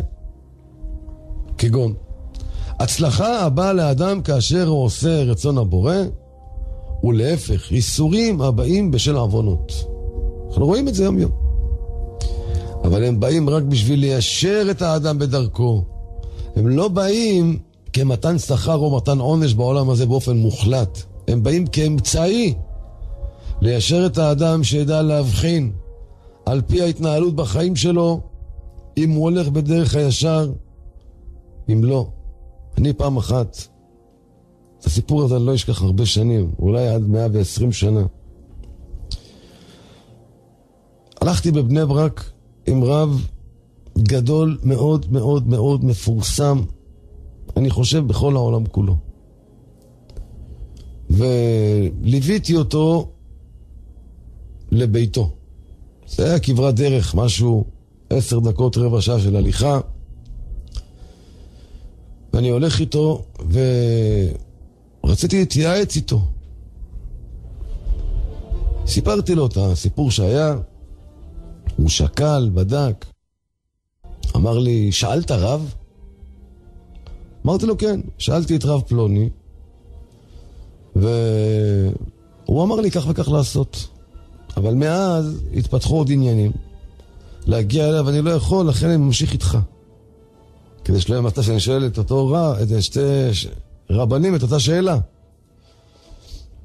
אז אנחנו הולכים ככה על מדרכה, ומהצד יש גדר חיה. צמחייה של גדר חיה. קצת בולטת, אתה יודע. אז הוא נפלט לו, הוא אדם צדיק גדול, הוא לא התכוון בכלל לדבר עליו לשון הרע. הוא התכוון כאילו עכשיו לראות איך נכנסים לשאלה שלי ונותנים את התשובה הכי טובה. אז הוא אומר לי, תראה, אני לא יודע אם אותו רב, אמרנו את השם שלו, כן? הוא מבין בתחום הזה. באותה שנייה, איזה שפיץ כזה מהגדר חיה, פגע לו בתוך החניכיים בפה, והתחיל לראות לו דם. הוא מנסה להמשיך לדבר איתי ומנגב את זה, וזה עוד פעם יורד דם. והוא מנסה, ועוד פעם יורד דם. והוא מנסה, ועוד פעם יורד דם. אז הוא, תראה מה זה אדם גדול. על המקום הוא עצר, אמר לי, תשמע, אני מבקש מחילה שאמרתי על הרב הזה, שאולי הוא לא מבין. משמיים קיבלתי על המקום בפה. זאת אומרת, שגם לפי הטוב, וגם לפי הרע שאדם מקבל, הוא יכול לבדוק על מה הוא מקבל את זה בהתנהלות של החיים שלו, כי זה בא ליישר אותו. ולכן אם האיסורים הבאים על האדם, מטרתם לעורר את האדם ולפשפש במעשיו, שלא יטעה בדרכו. הוא לא יגיד מה, עכשיו השם מעניש אותי, מה הוא נוקם בי. זה לא כך. זה ליישר אותו, כי אמרנו שיש המשך לנפש אחרי הגוף, הוא רוצה להכין לו יותר טוב. אם לא, מה היה הטעם בדבר בכלל? הרי מתים וזהו. וצריך להאמין בעוד דבר. אני הולך לספר לכם עכשיו סיפור, רבותיי. הוא סיפור שראיתי אותו בספר נשמת ישראל, מופיע בעוד כמה ספרים. סיפור שהיה, כמדומני, תקופת רבנו הארי הקדוש. וצריכים לדעת שמעבר לידיעה שהעולם הזה הוא רק מעבר ויש עולם הבא וחיי נצח, יש גם את העניין לדעת שאנחנו חיים בעולם הזה כי באנו לתקן כאן דברים. ויש לנו חשבונות לא רק מהגלגול הזה בכלל. יכול להיות שהאדם היום בעולם הזה הוא ילד טוב, מתנהג טוב, הוא מקבל כאלה תיקונים. הוא אומר, אבל מה? הוא בודק את עצמו, כמו שאמרנו, על פי התנהלות החיים שלו. הוא אומר, אני לא מוצא, מה? למשל, אחד לא שומע לשון הרע, שומר על האוזניים שלו. לא ניבולי פה, לא ליצנות, לא לשון הרע, והוא מקבל דלקות באוזניים. אז מה יגיד, שמעתי משהו לא טוב? אז זה לא שהוא שמע משהו לא טוב. אבל בגלגול שעבר הוא כן שמע. בגלגול שעבר, אז עכשיו הוא מקבל באוזניים תיקון, לאו דווקא על הגלגול הזה, אלא גם על הגלגול שעבר. והאמונה שלנו צריכה להיות שהעולם הבא זה יסוד האמונה האמיתית, והרבה מתעלומות החיים מקבלות משמעות אחרת לגמרי, כאשר מבינים שמציאות האדם בעולם הזה היא רק חלק ממהלך שלם, שהתחיל עוד בגלגולים שעברו, עוד הרבה לפני שהוא נולד פה, ועתיד להימשך עוד הרבה אחרי מותו, וכמה חשוב שאדם ידע לתקן את הכל. ומעשה שהיה, זה הסיפור, רבותיי. מעשה שהיה, ובאחת מקהילות ישראל הקדושות, קרה מקרה שזעזע את כל העיר.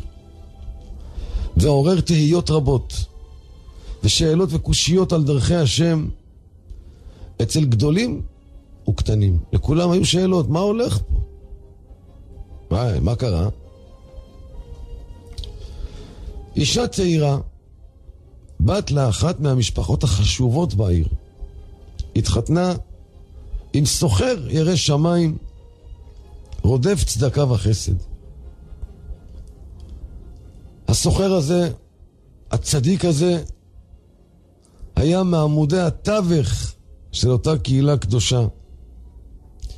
במשך השנים הראשונות התנהלו חייהם של הזוג הצעיר בטוב ובנעימים. וגם נולדו להם כמה בנים ובנות. והאישה הייתה נוהגת בצניעות רבה, והייתה עוסקת בחריצות ובמסירות בגידול הילדים, באמירת תהילים ובעשיית חסד עם עניי העיר. הבעל היה יוצא למסחרו ברחבי המדינה, וביחד עם המסחר דאג לקביעות עתים לתורה. מעשה הצדקה שלו התפרסמו על פני כל העיירות, ואלפי אלפי עניים נהנו מידו הרחבה. האידיליה, בעל צדיק, אישה צדיקה, מלא חסד, מלא מצוות, מלא צדקות, מלא תורה, חינוך ילדים לתפארת. ולפתע פתאום אסון נחת על אנשי העיר. היכן? דווקא בבית הזוג הזה, הצנוע כל כך, בית שממנו יצאו רק צדקה וחסד, דווקא אצלם קרה אסון מזעזע.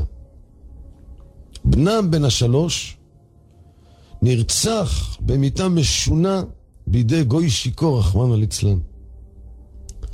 כל העיר הייתה מזועזעת מהמקרה הנורא. ובמשך השבעה יצאו ובאו אלפי אנשים, ביניהם רבנים חשובים ומפורסמים, לנחם את ההורים השכולים. ורבים שאלו את עצמם שאלות.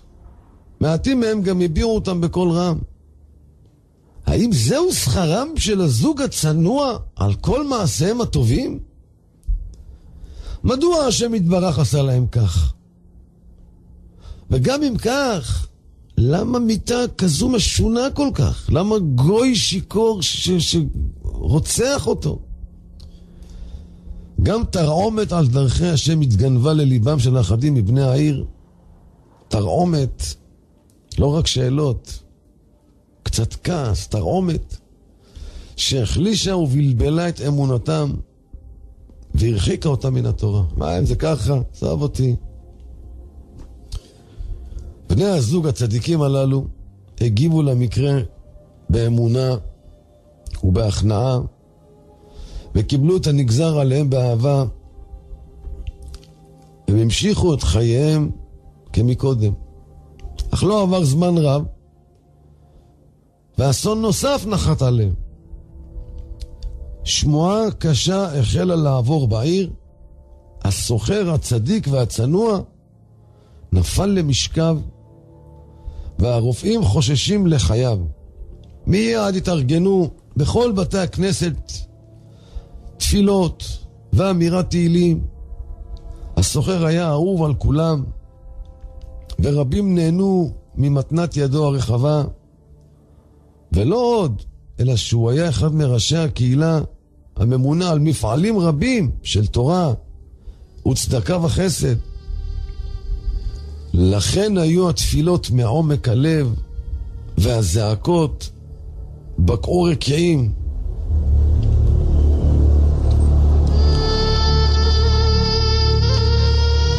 בתי הכנסיות התמלאו ורגשו עוד יותר, כאשר הגיעה הידיעה שהרופאים התייאשו מחייו ולא נתנו לו יותר משבוע לחיות. רב העיר, שהיה צדיק ולמדן, פסק, דפק על השולחן ונתן פסיקה בגזרה: לא יקום ולא יהיה, לא יעונה לצדיק או לאבן, יקום ויהיה בריא, זהו. איזה שמחה שמחו אנשים, אם הצדיק גזר, גמרנו.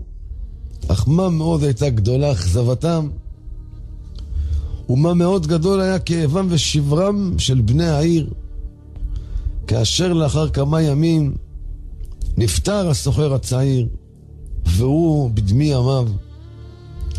אך טוב וחסד עשה כל ימי חייו. כבן 35 שנים היה במותו. והאלמנה הצעירה שאיבדה את משענתה ואת מקור חיותה ושמחתה לא ידעה היכן להכיל את כאבה העצום.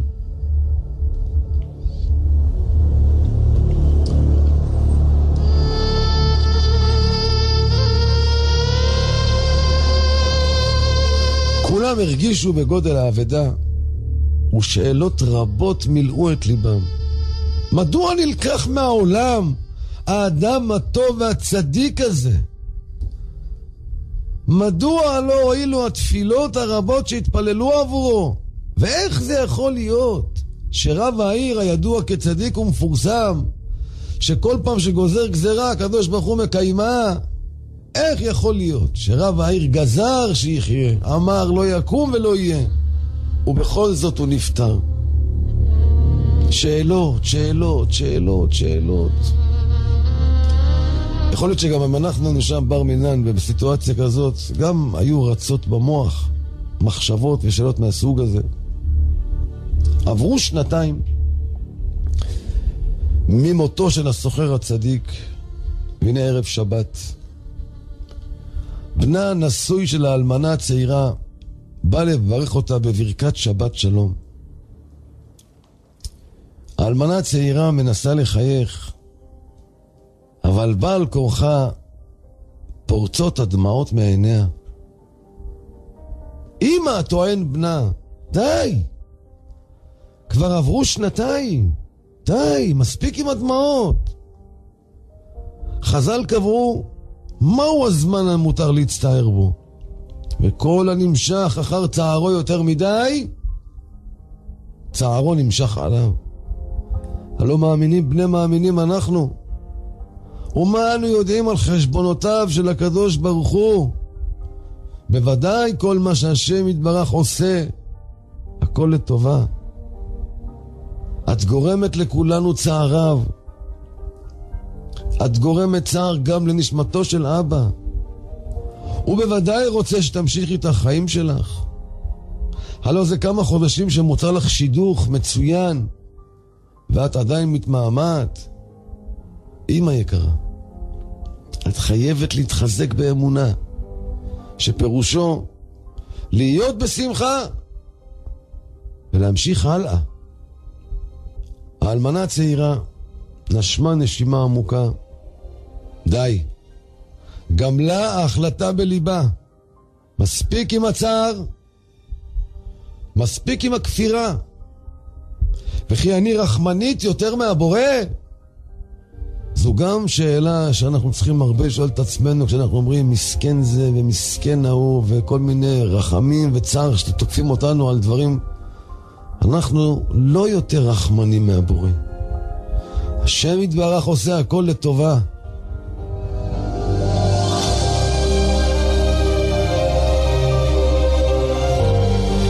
מעכשיו אתחזק בשמחה. כך עלה בליבה של האלמנה. ואכן באותה שבת היא הייתה שמחה ומחייכת. בניה הצעירים נשמו לרווחה. סוף סוף אמא מחייכת בשמחה אמיתית, בלי דמעות שמתנוצצות בזוויות העיניים. ברוך השם, אמא חוזרת לעצמה. אמא שוב מחזקת ומעודדת. והם הילדים היו צריכים את השינוי הזה כמו אוויר לנשימה.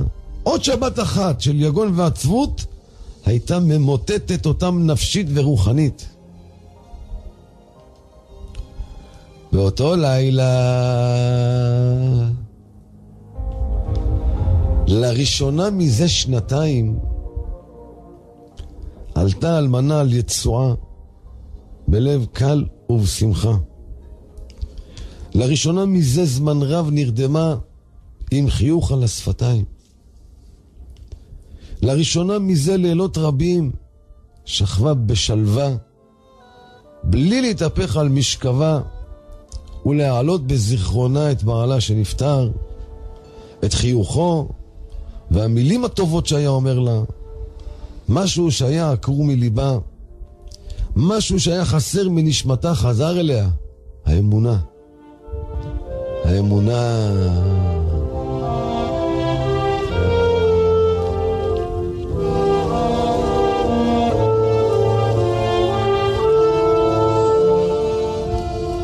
והנה היא חולמת חלום, ובחלומה היא עומדת בגן יפה יפה, מואר באור יקרות.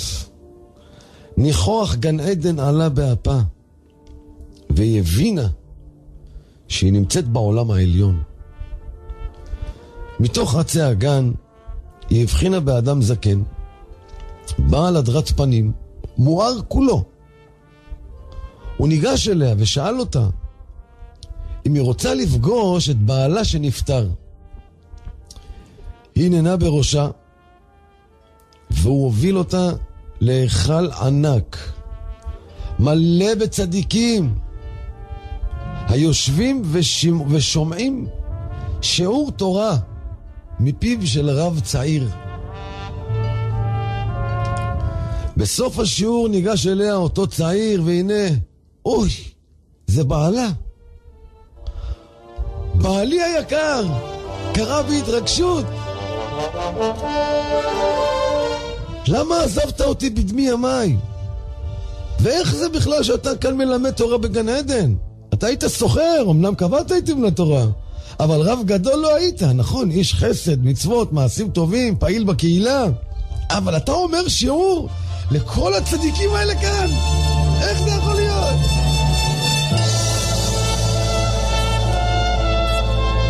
איך הגעת לזה? בעלה הצטחק ואמר לה, דעי לך שאני הייתי גאון עצום בגלגול הקודם.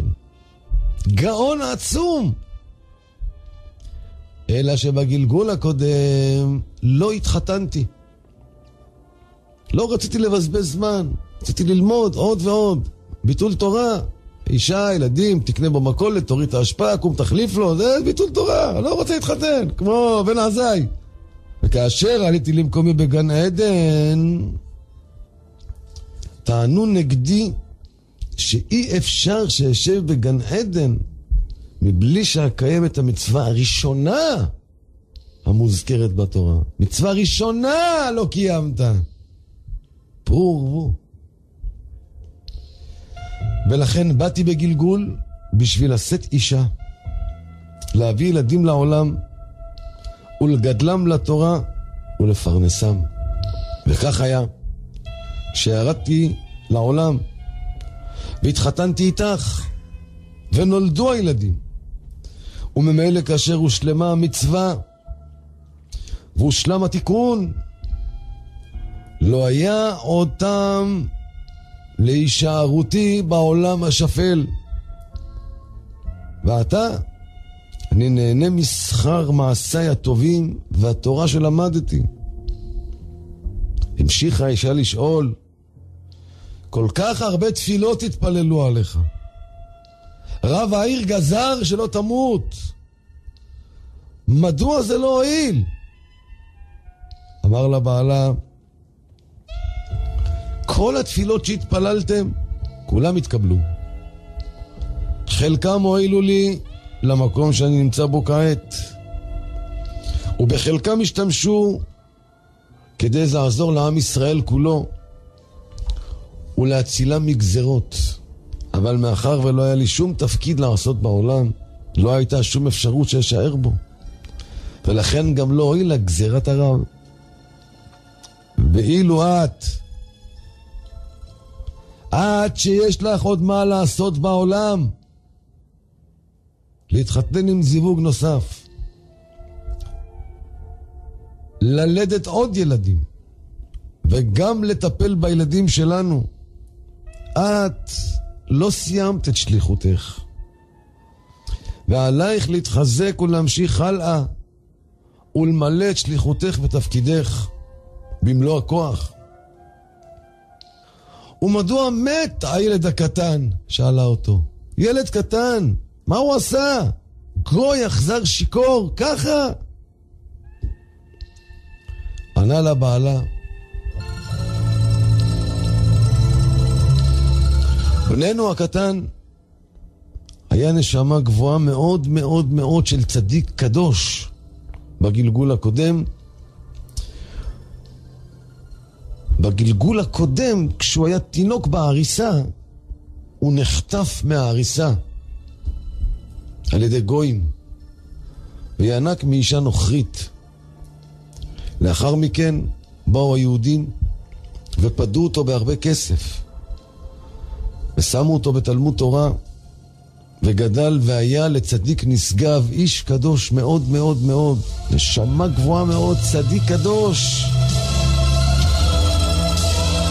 וכאשר נפטר רצו להעלותו מיד למקום גבוה בגן עדן, אבל אז בא המקטרג וקטרג שינק מאישה נוכרית, וזה הטיל כתם בנשמתו הזכה והטהורה כל כך.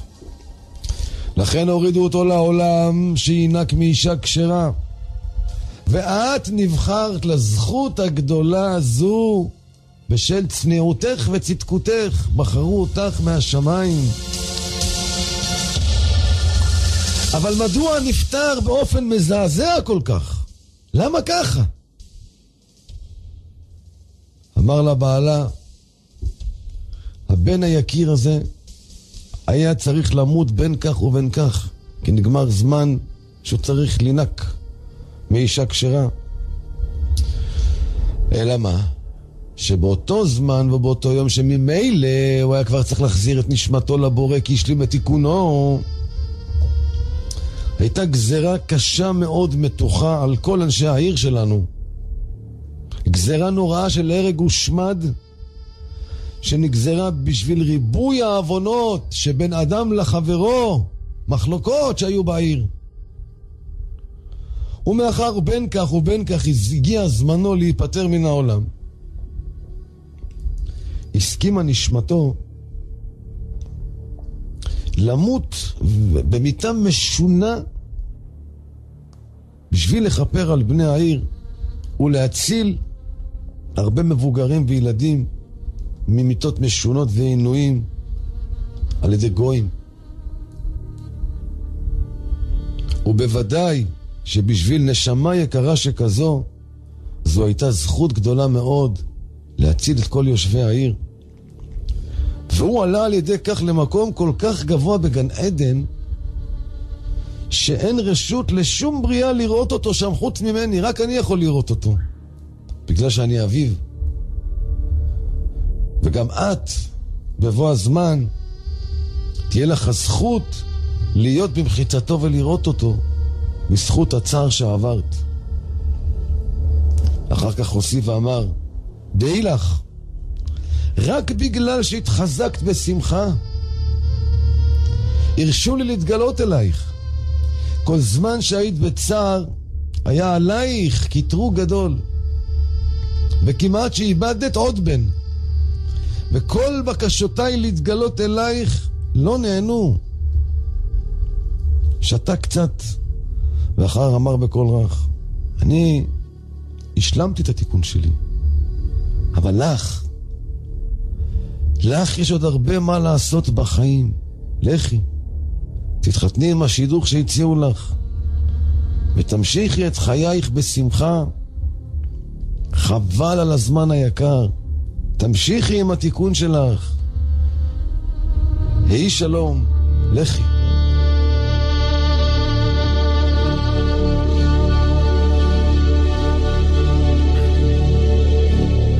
בעלה נעלה מעיניה והיא התעוררה משנתה. העולם נראה לה חדש ויפה. היא הבינה עכשיו מה עליה לעשות, והעיקר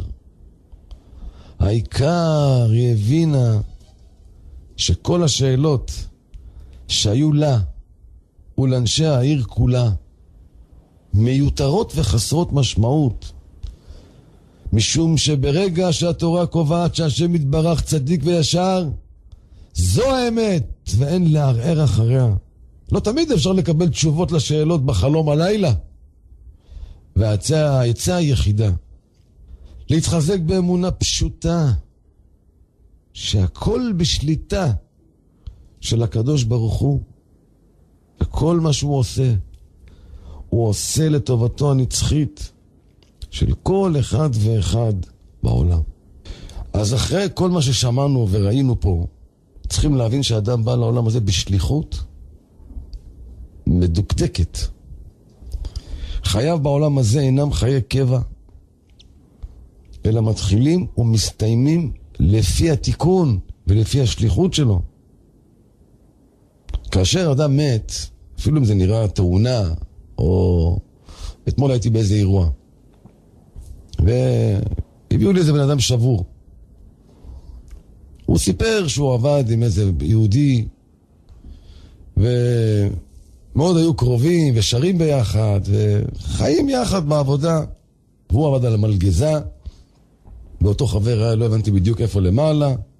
בכל אופן, הוא הרג את החבר הזה, והוא נכנס למצב שלא עלינו בר מינן על אף אחד מאיתנו דבר כזה.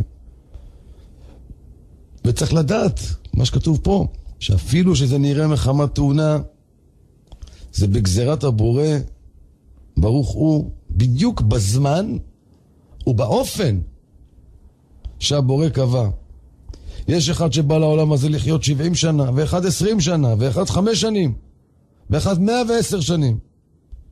יש אחד שנגזר עליו שלא ימלא את חייו, הוא לא מתו. יש כאלה שמוסיפים להם שנים, לכן אומרים ימים על ימי מלך תוסיף. ויש בזה חילוקים רבים וחשבונות שמיים לאין סוף נסתרים, זכויות וחובות וגלגולים קודמים ועוד ועוד ועוד. ישנן כאלה נשמות הבאות לעולם הזה בשביל לתקן דבר אחד בלבד.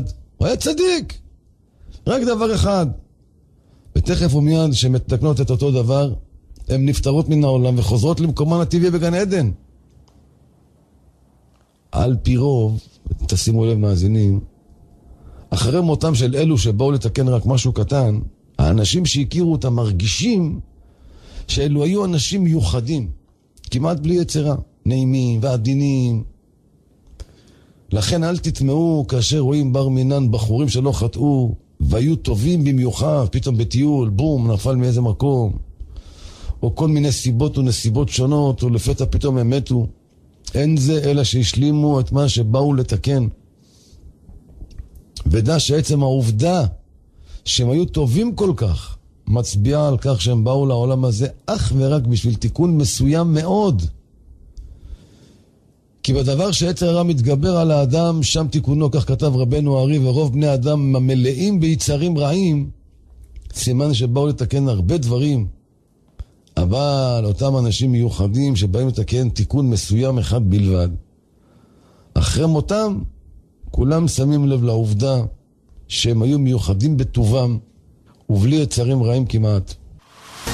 Anywhere, anytime, for everyone.